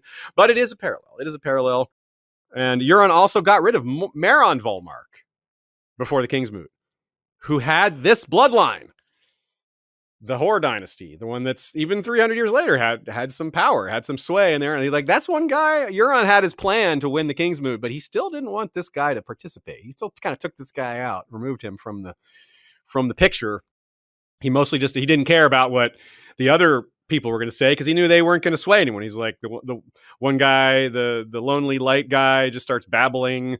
The one Harlaw guy, or not Volmark guy, Black Tide guy, just talks and talks and talks. Everybody gets bored. Asha uncorks root vegetables. Victarion is boring and just says, I'll be like Balon, who lost, and so they're not, Euron's like, I'm not worried about what they're going to say, but he was worried about what Aeron would say, which is why he captured him and why everyone's like, where did Aeron go? What happened to Aeron? Did he die on the way home to his home planet like Poochie? Well, that's an ongoing situation. So Euron knew where the power, who to shut up and who to let talk to best win. He understands his people, right? And this is something that is important here for us to understand, because Aegon is dealing with this in a way that he doesn't have that experience for. He doesn't know how to manipulate the Ironborn in ways that a Ironborn who've grown up amongst them would. An ambitious, cunning manipulator like Euron. Aegon isn't really like that. And I don't mean that in a good way. Like, he just isn't like Euron. That's a pretty low bar. Lodos is a real piece of work, though. Like, guys like the Shepherd, who you haven't met yet, Sean, that's the Dance of the Dragons religious leader. He's like the High Sparrow of the Ironborn, or again, like a Jesus figure, where, many Ironborn died for him. Just gave up their lives. Like you jump off a wall. Okay. Drown yourself. Okay. He had that kind of sway over people. They didn't die for him like charging into battle. They died for him just to prove their devoutness. Or that too. Both battle and that. And so that's why this is part of why it's such a strange time in the Iron Islands. You have a drowned priest as king, and they're fighting each other when they're not supposed to do that. You hear they're fighting each other so badly that there's krakens and blood in the water, and it's wild. Like some priests might be saying that's a good thing. The krakens are signs of God. the drowned god has sent his steeds to us, or whatever. How do they refer to krakens? So again, this may have been intentional on Aegon's part. Let them tear each other apart, come in later when they're weaker, and then settle things. Regardless of why he did it, this will be the state of affairs until the second year of his reign. Not 2 full years, but during the second year of his reign is when he finally comes to settle that. We'll come back to it at that point. Now, let's spend the rest of this episode on Dorne, chopping off as much of Dorne as we can, because the war's not going to start for a while. So we'll talk about the lead up to it, and the actual war with Dorne will not end until 10 AC? But it's not going to start right away either. This wasn't violent at first. As violent and nasty and all out as it gets, it doesn't start off that way.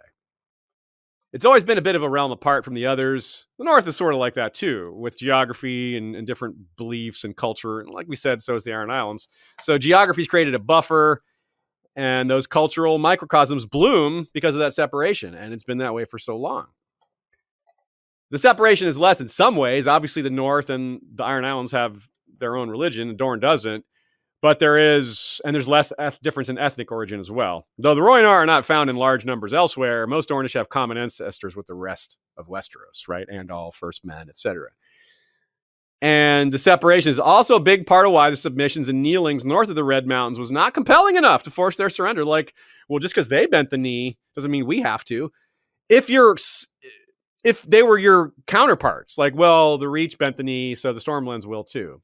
Because they're similar. They're way more similar as a cultural group Stormlanders and Rivermen and the Reach and the Vale have way more in common than they do with the Dornish, even though there are plenty of things to point that they have in common. Not just culturally, but I don't know how to say this, geographically. Yeah, the way they live, like day to day, foods they eat, things like that. Yeah. The Riverlands maybe are a little less, in the parallel I was trying to draw earlier, how like the Reach and other areas would be have more interconnected societies. Right? Yes.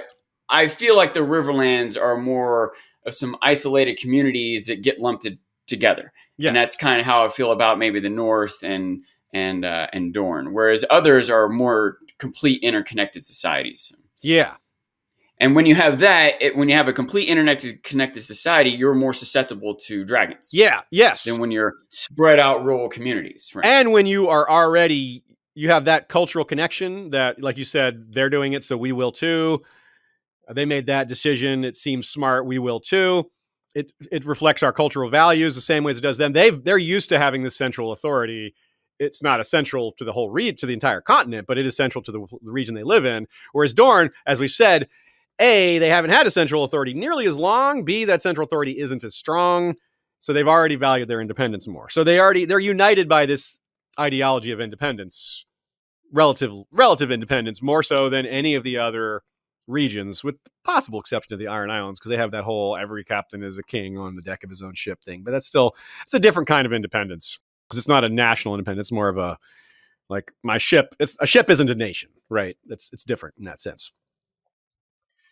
So they value their freedom and independence more. Like the wildlings, the free folk are maybe our best bet here. Their knees do not bend as easily. Like if you'd expect, like you see a number of times where the cultural friction between people south of the wall and north of the wall gets off pace, right? Like where Jon kneels to Mance and they just laugh at him like, what are you doing, man? Like we don't do that here. Like, you goofball. It's like, don't call him my lord. He calls Corran half-hand my lord. And Corran's like, he's not even free folk. He's just like, I'm a ranger. He doesn't even get that difference, that's within his own people. But it's just, things are done differently north of the wall. Like it's just a culture apart from most of the Seven Kingdoms. I mean, the wall is really far from most of the rest of society, so that makes sense. But Jon brings that with him until he starts to learn not to do that. But it's hilarious when he bends the knee. He doesn't even bend the knee to Mance. He bends to Tormund, right? He sees the wrong guy. He's like, oh yeah, wrong. Oh yeah, you're Mance? Oh, my bad. And Tormund's just laughing, they're all laughing at him.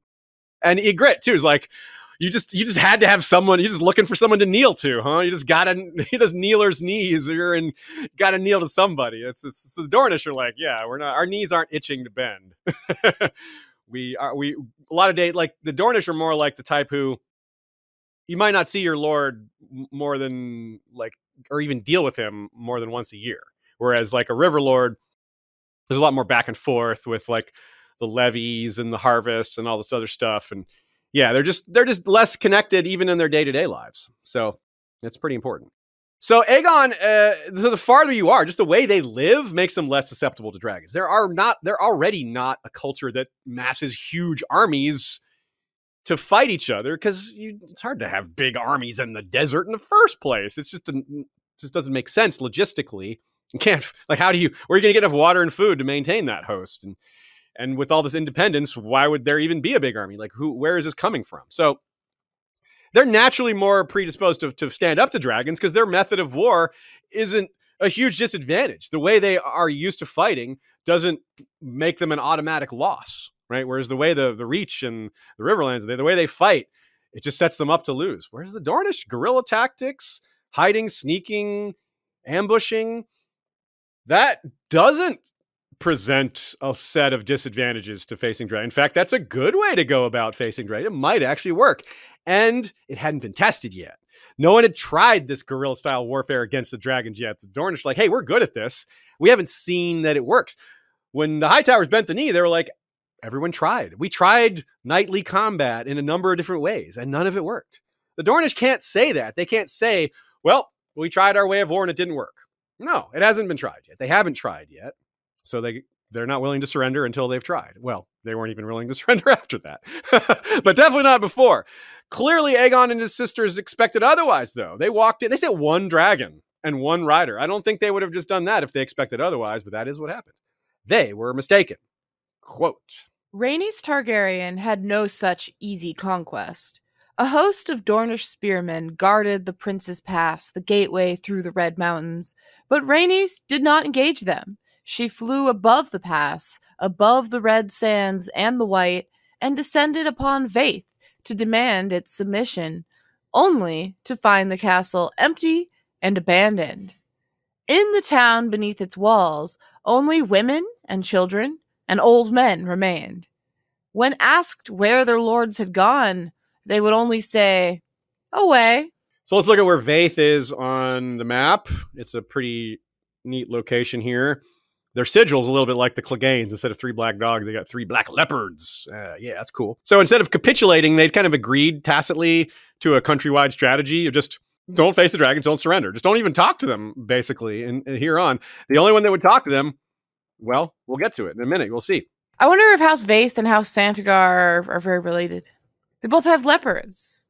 Oh, it really just speaks to like the idea of there being, because remember Spotted Silva's House Santagar, they're leopards, but I just never considered the idea that Vaith and Santagar might have married, or maybe I never really thought about how much that speaks to how many leopards there must be or have been in Dorne. That's a good point. One day we're going to do, animal stuff, more animal stuff, and regional animals and Westerosi animals, SOC animals. That would be neat to kind of use sigils as a way to try to figure out maybe what type of animals actually live in that area. Or live. Or did. Because it's pretty easy to see like people having like over hunted the leopards because they're so distinct. Yeah, it's really easy to imagine that having happened. So there's very few or something now. Good call. Yeah. Or something from the Rhoynar having brought over. Yeah. Maybe, I don't know, but maybe there aren't many leopards there in the first place. Like there aren't any lions in England, but so many of the crests of the royal families have lions in them. That's a great point. That totally, we could look that maybe there were leopards in Essos along the Rhoyne or something. It seems likely enough that are there desert leopards? I think so. I don't know. Big cats. This could be a good question for George at some point. So Rhaenys might have been a little confused. She shows up at Vaith, and they're like, they're not here. And she'd be like, well, that's weird. Like, because it's not just the lords are away, it's like everyone's away. There's like some older people, some children, no one noble, no one to take as a hostage. Not that she could take a hostage anyway. She's by herself on her dragon. Like, how's she going to strap a hostage on her saddle? I mean, I guess she could do that, but that's a little weird. So it'd be a little risky physically getting a hostage. Yeah, yeah, exactly. And so she would be like, I wonder what's going on here. She would have, this is what she'd be thinking about while flying to the next castle. Like, what are they doing here? What's their game? Why are they, like, am I going to have this happen again? If I fly to another castle, are they going to also not be there? Well, let's see what happened next. Quote, Rhaenys followed the river downstream to Godsgrace, seat of House Illyrian, but it too was deserted. On she flew. Where the green blood met the sea, Rhaenys came upon the planky town where hundreds of pole boats, fishing skiffs, barges, houseboats, and hulks sat baking in the sun, joined together with ropes and chains and planks to make a floating city. Yet only a few old women and small children appeared to peer up at her as Meraxes circled overhead. So let's also look at these locations on the map just to situate ourselves. And you can see where she came from and where she went. She went from Vaith down to Godsgrace and near Planky Town. Of course, the people of Planky Town might feel a little vulnerable with the dragon around and all these ships and their livelihoods. Just one breath of Meraxes could wipe out, like a third of them and start a fire that might wipe out most of the rest. But of course, that wasn't her business. She wasn't there to destroy them, not yet. And they weren't there to kill her, right? They could have. She's by herself. She's walking into castles by herself without a guard. If they had wanted to kill her, they could have. But they clearly didn't go straight to that option. They're definitely going to try that later, but it's not their first move. I assume because they didn't want it to become a blood debt situation right away. Kill one of Aegon's sisters and he's not going to be able to do anything other than bring massive fire and sword down on you. And they didn't want to do that. They wanted to maybe find a third option, a way to dissuade the conquest, but not a way to encourage revenge, So the staying away method is what we see here. I'm going to say, before you take the map down real quick, just because I was thinking about it, looking at it, just going back to what we were saying earlier about the differences in the cultures and how the geographic regions kind of preserve that, and how I was saying that Dorne is more this loose union of a bunch of different cultures rather than an interconnected society like, the West or something. Just think about how different and far away Plankytown and Blackmont are. Yes, like this coastal town versus buried in the middle of the mountains. And the distance between them, I wish I knew a little bit better, but that's probably as far as from the Reach to Winterfell, right? It's just left-right difference instead of, east-west instead of north-south. But maybe not quite that far, but very far. But if someone in Sunspear makes some proclamation or says, send an envoy to me or gather an army, think how long it takes for that message to get to the Tower of Joy or Sandstone. Yeah. Just sending that message and then the response to it. And it's so much harder for Sunspear to have the same sort of direct control over its envoys than, say, the Reach over Old Town or Old Town over one of its bannermen, or I think even Winterfell over... I think you mostly still have ravens with messages, which wouldn't be too bad, but you're right. But not... Obviously, not all messages go by Raven. Like, most messages don't go by Raven because most people don't have a maester and trained ravens to. Right. But yeah, say the Raven can get there fast and they're not affected by the heat of the desert or going across the heights of the mountains. But what if the message is, we're having a feast? Send your prince and 4 soldiers or whatever. Then they have to cross the mountains, cross the desert. It's crazy to think about how far ahead you have to send the invites out for medieval parties. Yeah.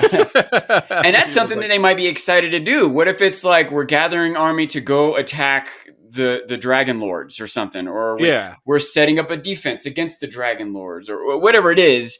You could see how the message might be, hey, Blackmont, just hide out. Mm-hmm. Just hide out. So we'll see what happens. We're going to hide out. You hide out. I really like that idea. They're not going to have this organized front against the Targaryens. I agree, because it does seem like they may have had a united strategy. Like, I floated the idea that maybe this is just kind of because they share an ideology, this is how they're going to handle it. But it seems like this was a concerted effort that they had discussed. The fact that no one was there to meet her except for one very specific person who was there to meet her, as we'll see in a second, and just so happens to be the leader of Dorne. So it sounds like this was prearranged. Like, no one talked to her, let her come all the way to me, and I'll give her the final message, which is, well, let's hear it. Well, before we do this message, can I just say something about this map? Absolutely. Sean, you were bringing up the distance from Blackmont to Plankytown and looking at it there. Mm-hmm. I just wanted to and you were comparing it to the Reach versus Winterfell. Mm-hmm. I just want you to visualize that, picture the end of the desert to the tip of the desert. That's the distance you're talking about. Yep. If you look at Highgarden up to Winterfell, it's 4 or 5 times more. That is much farther, yes. It's much. I just thought it would be helpful for you to see it visually right here, ultimately. Anyways, just that. I might have picked a bad example, but I think you can easily pick 2 cities that are far apart. That are clearly far apart. White Harbor as far as White Harbor to the Eyrie is probably about similar. Or how about from the Sisters to Dragonstone? Sure, that's really maybe far. that is maybe still even twice as far. Maybe 3/4 as much. But anyways, sorry to have a digression. I just wanted to just boggles the mind sometimes how big the world actually is. When I'm always down for a map discussion. Yeah. Just when you see it, zoomed in on Dorne, it looks so big, and then you see it here in Westeros, and you're like, that's just a tiny little. I'll go as long as we're getting into the weeds of this, though, and just to defend myself a little bit, maybe. I wonder if the North is stretched out, kind of like our maps of Canada are. Yeah, I actually do think that that's possible, that there is some slight distortion just because I don't know. It's possible. But we're told the North is larger than just, and that's not because of maps. That's just because of travel. And think of how long it takes for the Northern host to gather and all that. That's partly because of the difficulty of messages and getting, places where ravens don't go. But yeah, some of that would be worse in a desert scenario. Right. I was going to say, aside from the straight up distance, there's also the train. It's easier to travel across these forests and fields and against the deserts and mountains. So. Plus, there are rivers to cross. And even though there's deserts, there's also rivers to cross. Yeah. So anyway, it's not a simple thing. You can't just look at the map and be sure. That's one thing we can tell from this mini debate here, discussion, is that it's not just as simple as looking at distance, but that definitely gives us a ballpark figure. It definitely helps. And also, it's a good time to remind folks that you can if you're listening on Spotify, or obviously if you're watching the video, you've seen all this. But if you're listening on Spotify, nowadays you can click a button and turn the video on and then turn it back off. So you're not using a lot of bandwidth. Your phone isn't using as much battery. But if you want to just briefly be able to see what we're talking about and then have the screen off the whole time, you have that option nowadays on Spotify. You click the video feed on, look at what we're talking about, and then click it off when it's just us in front of our microphones again. So I want to just take an opportunity every once in a while to remind people that that's an option, because that's a fairly new thing in the podcast world, to be able to have video at all. But to have video doesn't mean, just because people think of it as all or nothing, but you don't have to. You can have the video on just for a few moments at a time. Yes. If for some reason you can't have it on the whole time. So now I can read my quote. Yeah. Now it's backing up to where we were, which is the next step in Rhaenys's travails and treks around Dorne. Quote. Finally, the queen's flight took her to Sunspear, the ancient seat of House Martell, where she found the Princess of Dorne waiting in her abandoned castle. Miriam Martell was 80 years of age, the maesters tell us, and had ruled the Dornishmen for 60 of those years. She was very fat, blind, and almost bald, her skin sallow and sagging. Argilac the Arrogant had named her the Yellow Toad of Dorne, but neither age nor blindness had dulled her wits. I will not fight you, Princess Maria told Rhaenys, nor will I kneel to you. Dorne has no king. Tell your brother that. I shall, Rhaenys replied. But we will come again, princess, and the next time we shall come with fire and blood. Your words, said Princess Maria. Ours are unbowed, unbent, unbroken. You may burn us, my lady, but you will not bend us, break us, or make us bow. This is Dorne. You are not wanted here. Return at your peril. Thus, queen and princess parted, and Dorne remained unconquered. It's a different kind of princess and the queen. Yeah, that's true. The princess and the queen. I can only hear Ian Glenn saying that in his great delivery of the princess and the queen. Yes, because Ian Glenn / Jorah did read The Princess and the Queen. Pretty cool. So, Sean, you had in our notes, you're wondering about the phrase fire and blood here. Now, of course, the phrase, we don't know how long I knew that they didn't have a sigil before, right? That was something that they came up with as part of this conquest. And it made me think, did they have words before? The words came at the same time. Yeah, okay. So I wondered if this is where they were coming from, or they must have just come up with these words. This is was this the first time it got run out there, you know? I think it might be the first time it was run out there. Yeah, because it's neat that she says it that way. It sounds like another one of those examples where the historians kind of just wrote what they're there's no witness to this. You know, it's not like it's specifically said when Harren and Aegon have a conversation. It says the maesters were there, so they know exactly what was said. That's the only time they say the maesters were there, so we know exactly what was said. So all these other times, this is made up dialogue. Of course, it's made up dialogue, but I mean, you see this in history books all the time, real history books where invented dialogue is inserted by historians. It is extremely common. I had that day when, as a young person interested in history, I remember reading ancient history, but just reading like a battle speech before some battle. I don't even remember what it was, and it just dawned on me. It's like, how do they know what he said? Of course, they don't. The answer is they don't have any idea what he said. They completely just put words in the mouths of these powerful people just to make it, I don't know why, just to make it feel more realistic. Just to put us there. A bunch of different reasons why. Yeah. Entertainment, propaganda. Like it. Yeah. I'm not against it, but we should see it for what it is. And this is George is doing that, following a real world tradition here. Attempts to find the truth too. There might be maybe stories of what was said were passed down, even I don't really know. And whatever the story is probably gets manipulated a little bit to make it sound more exciting or interesting or appropriate for the morality of their culture, you know. Do they really say their slogans like that? We're unbowed, unbent, unbroken. You know, that's our words. Your words are fire and blood. Were they really chatting via slogan? Maybe. I mean, it's possible, because it does fit the situation. It's like, well, our words say we don't do that. I was like, well, our words say we're going to come make you. Like, all right, then we'll see whose words are stronger.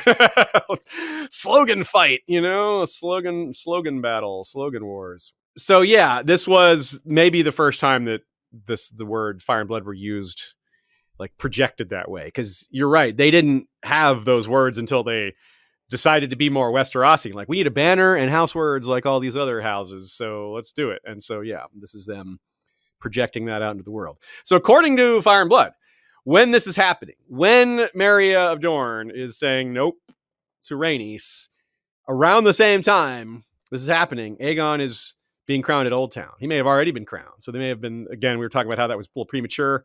It may have been very premature. She may not have even spoken with Marya yet, or Marya yet. So he's calling himself king of all Westeros, and Marya's just waiting there to be like, no, not all of Westeros. And this is why we suggested maybe a little bit of overconfidence, because Aegon's not going to win them over by violence, nor will any of his descendants. 190 years before a full submission, and that's through marriage. And like I said, it may have made their resistance all the more fierce that he insulted them by claiming dominion without even coming to their country in the first place. Now, Marya, clearly named for Nymeria. It's Marya. Yeah, it's one of my favorite details, by the way. I just want to shout that out.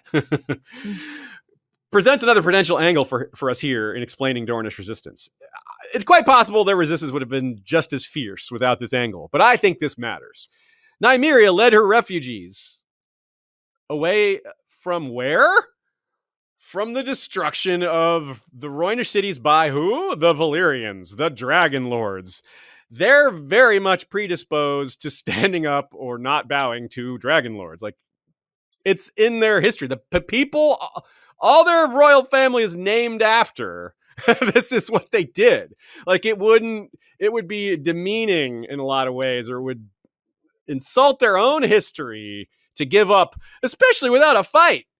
Like, they fled all that way. They went through all those travels and travails. The Odyssey of the Rhoynar. It's their equivalent. And they're just going to bend the knee to the next to a Dragon Lord 600 years later without a fight after all that. What an insult to all they had gone through. All they had fought for to keep their culture alive, right? Like, that's, yeah, come on. You can't do that. I mean, I'm not there. I'm not in charge, but you would think that would matter a lot. Yeah, and there's all these names. It's not just Marya, right?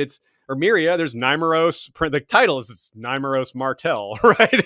Nymor is like her son or her. Yeah, there's just half of them are named after Nymeria, so they clearly value the thing she valued and hold her in high regard and the thing she stood for. So what are they going to just become slaves of another set of Dragon Lords that they fought so hard to resist? Yeah, I just can't see it. Yeah, like. But Aegon seems to have ignored that. He seems to have understood the history of a lot of the other people he was going after. This looks like a pretty big oversight to not consider that the descendants of those who fled his ancestors would not submit so easily the second go round here, even though it's been 600 years or more. They clearly haven't forgotten.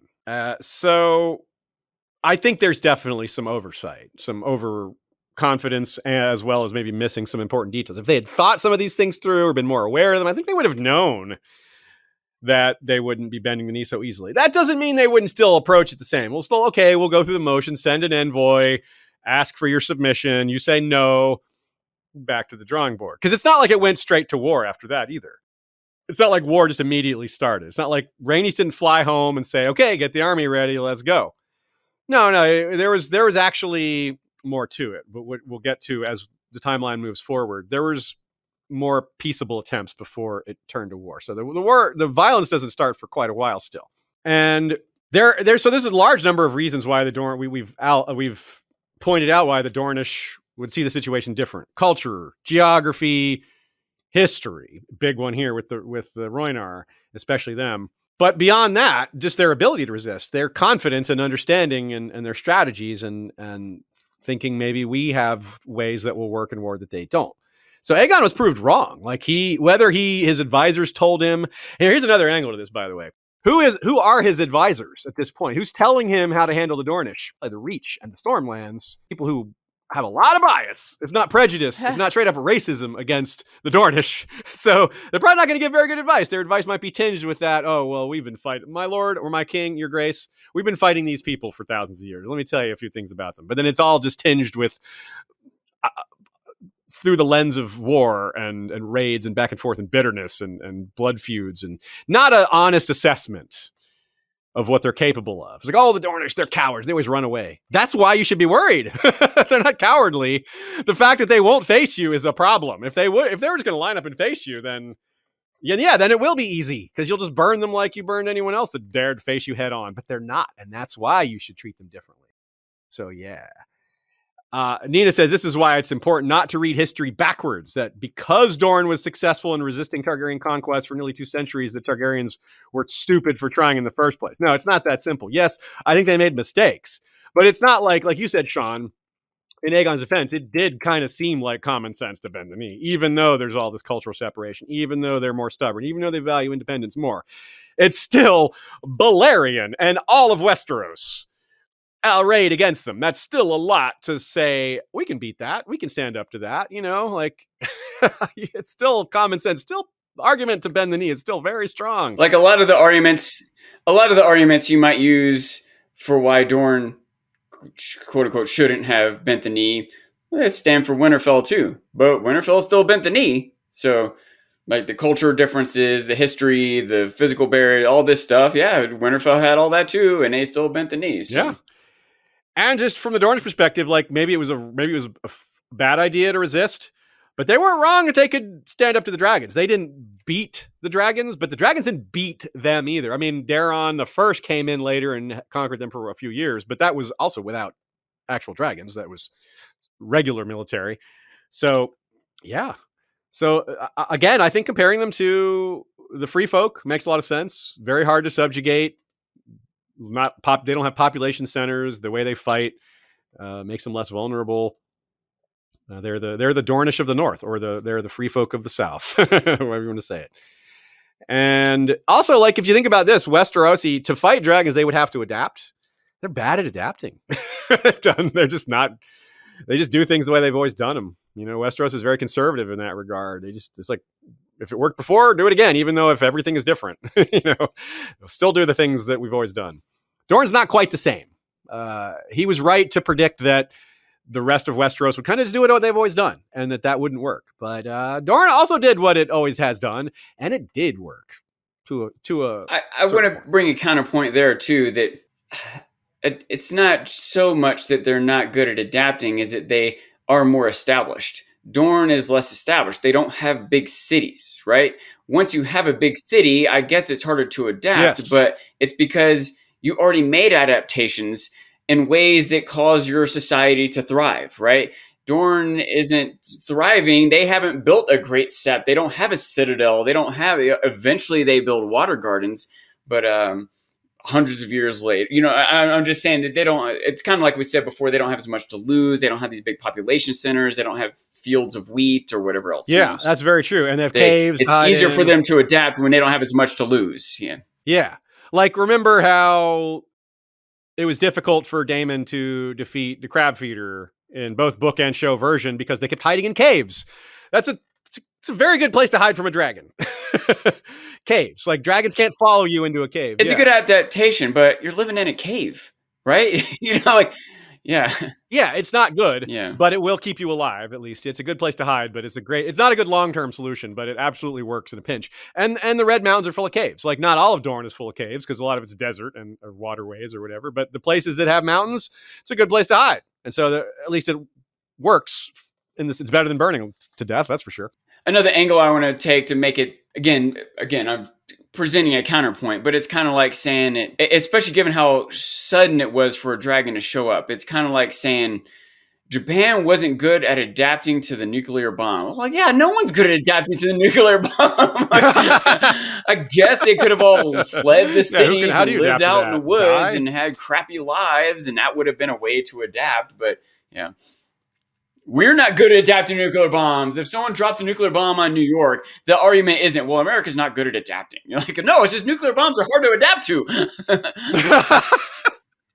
So that's a big consideration here too. Like, when we hear about Aegon prior to the conquest, and there's that note in the book that says some believe Aegon had never left Dragonstone before the conquest, but that's not true because we know about him going to Lannisport and hawking on the Arbor and other things. None of those mentions are of him going to Dorne, which possibly feeds the theory that he had misconceptions about it, about how what their culture was like. He may have thought it was more similar than it was, or more different than it was, or who knows? Again, the hearing about them through the Reach and the Stormlands might have given him the wrong idea, and he didn't know better himself by not having gone there. So yeah, I think that's pretty important. So, and of course, as we said before, like you said about the big city thing too, even if they had a big city, they would be reluctant to destroy that because they want to roll it afterwards. They don't necessarily want to torch it. It still would be kind of a last resort. It's a last resort we're almost going to see. So it's going to show how bad this war gets. They're not going to torch the Shadow City or Sunspear, but almost everything else is going to happen. So Aegon is going to show, well, it is in his wheelhouse. Like, I can go that far. He doesn't want to necessarily, but it's almost like the don't make me do it kind of thing. It's like, well, no one's making you do it. But that is the threat that he's making. Like, if you quote unquote make me do this, I will do it. And I'm capable. You've seen my dragon and you know what it's capable of. I had a thought in here that I'm adding to. It's occurring to me, something I brought up in a past episode, is that, remember, Aegon did intend to go down to Dorne more quickly, but stopped to go confront Torrhen. Yes. What if right after burning Harrenhal, Aegon had gone down to Dorne, where, one, they might not have had as much time to come up with a plan, and two, Harrenhal burning would have been the story. Right now, the story is he burned Harrenhal, but then did he burn Old Town? No. Did he burn the Reach? No. Winterfell? No. No, it's kind of moved past the burning cities down thing, huh? Maybe he won't burn down Sunspear. Maybe he won't scorched earth us. Maybe they were kind of taking advantage of what I think was correct for Aegon to not have the scorched earth policy. But once they realized that, they're like, let's just leave the cities. He's got no one to conquer. I don't think he's going to burn them down. It's not what he's doing, right? Like, eventually he shifts gears, but that might add to why they did. And it just doesn't ring as loudly. Why they did what they did. And why it might have gone so much differently if he had been able to go straight there after Harrenhal instead of dealing with the north and a field of fire and everything first. Mm-hmm. That's a good point. Yeah. And Harrenhal is just a much bigger, better example, too, because it's so centrally located, it's so huge. Like, destroying one of the Dornish castles, which is going to happen, multiples, it just doesn't have that same effect on the rest of the country, especially because the rest of the country is already submitted at this point, besides Dorne. So, yeah, that lesson doesn't ring as loudly. It doesn't, nor does it stand the test of time. Like, we don't hear about all the burned castles in Dorne to this day, even though they were burned. Even some of them were burned. We don't hear about all the lasting damage and how that serves as an example, because they're all relatively remote. Like, the story Song of Ice and Fire doesn't go there, except for a little bit with Arianne, and even then we don't see the evidence of this destruction. It's all, I guess, been rebuilt. And one other piece that we had brought up before too is that if he had gone straight to Dorne, in a weird way, they might have felt like, we're the next most important. He came to us, so we respect it. Okay, we'll need. But when he saves them for last, like, screw you, man. Yeah. You're not going to burn us down anyway, And they ended up getting second primary. That ended up being a problem for the other houses when eventually they were brought in by marriage. They got concessions that the other regions didn't. And that was, so they kind of like, we did get second place, y'all. The rest of y'all are behind us now because we get better tax situation. We're the royal family, all this. So it did kind of work out for them in that sense in the long run, as a country, as a nation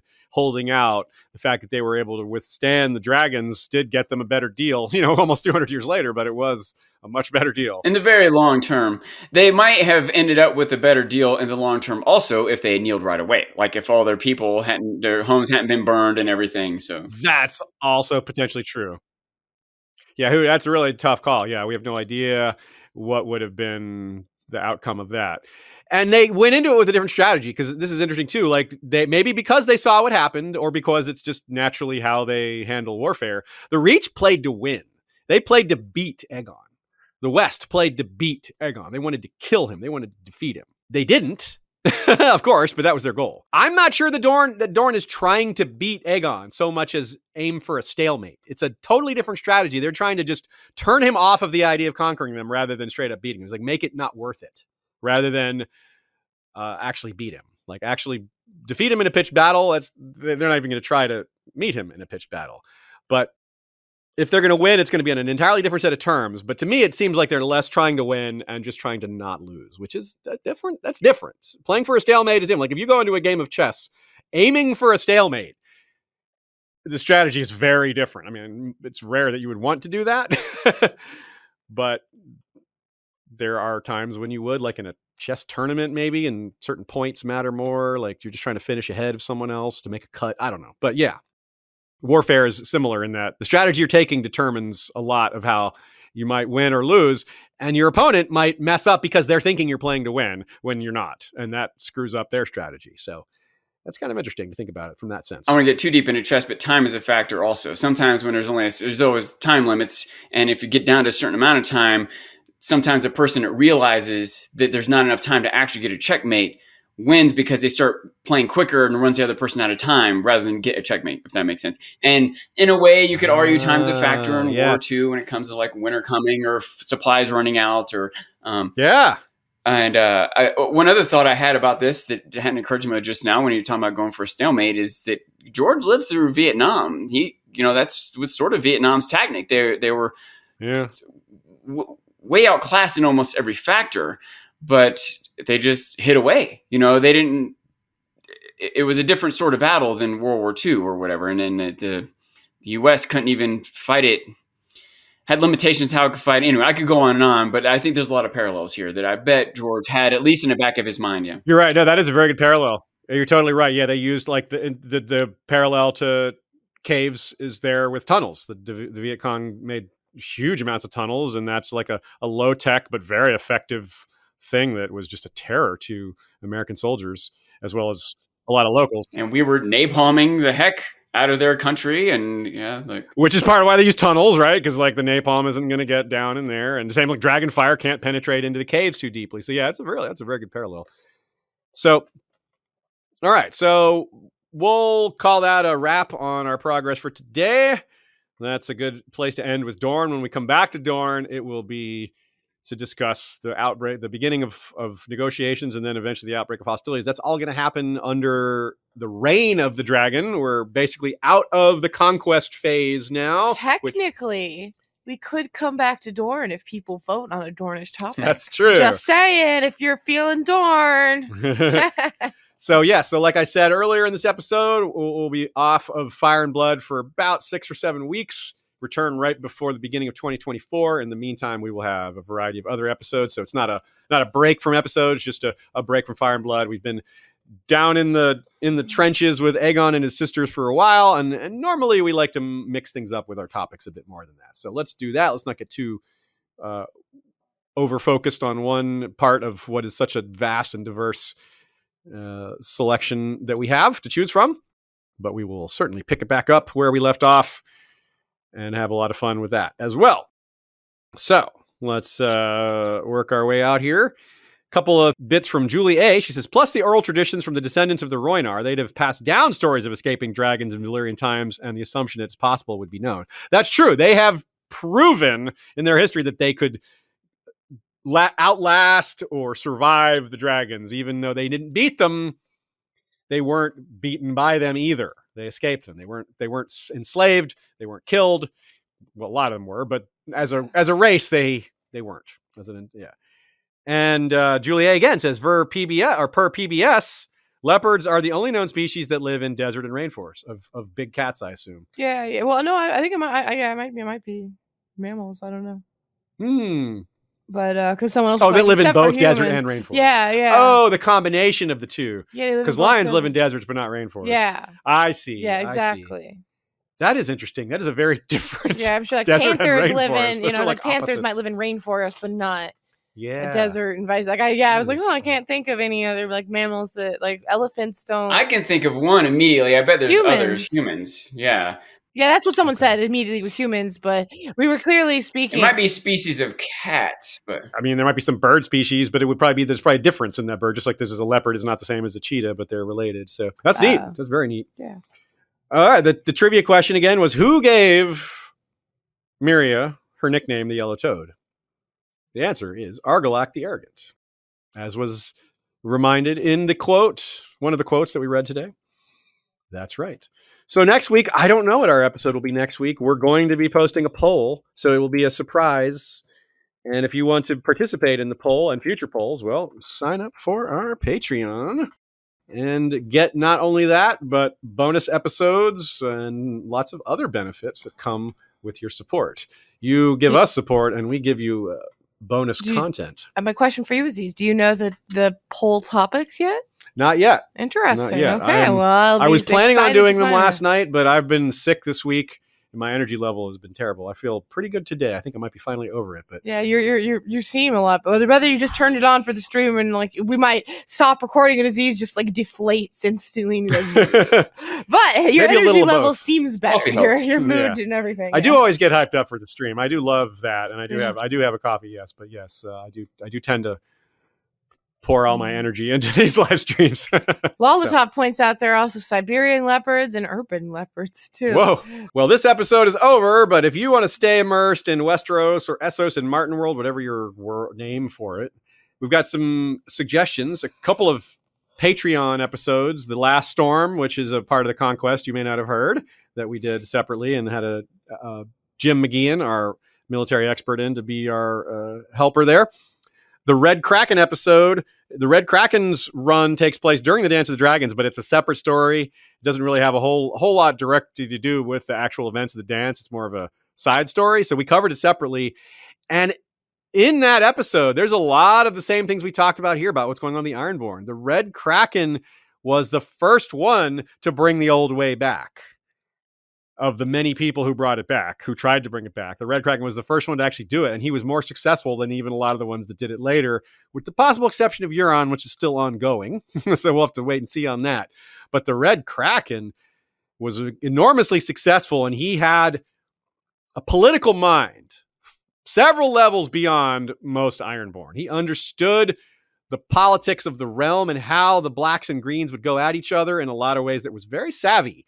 He played them. He managed to play them off each other a little bit and get the best deal for himself, which enabled him, of course, to go a-reaving and raiding and plundering and taking of many salt wives, and how the West resisted him and how that all went, and how the return of the old way and how important that was to the Ironborn and how ready they were to be unleashed again, and why that made things so bloody. That's, well, why that episode is fun, and it was co-written by Radio Westeros, so there's an extra benefit to that as well. All right, as well, our Nymeria series. Of course, we talked about Nymeria quite a bit in this one. This might be a good time for y'all to head back to that pair of episodes. We still have a third part of that series that we are many years behind on. One day we'll get to it, but we covered all of her journey. We covered everything in Valyria and Sithorios on all the different trips to different islands, but we didn't cover what happened when she got to Dorne. So one day we're going to do that, and that'll be fun to finish. But we got those first two for you, and I think you'll enjoy them, even if you've heard them already. Yeah. Also, of course, our episodes before the dragons, under the dragons, on the episode on Balerion, the episode on Dragonstone, the episode on House Velaryon and House Celtigar. Those will be pretty big. And, of course, the episode on the Century of Blood. A lot of stuff that takes place right before the Conquest.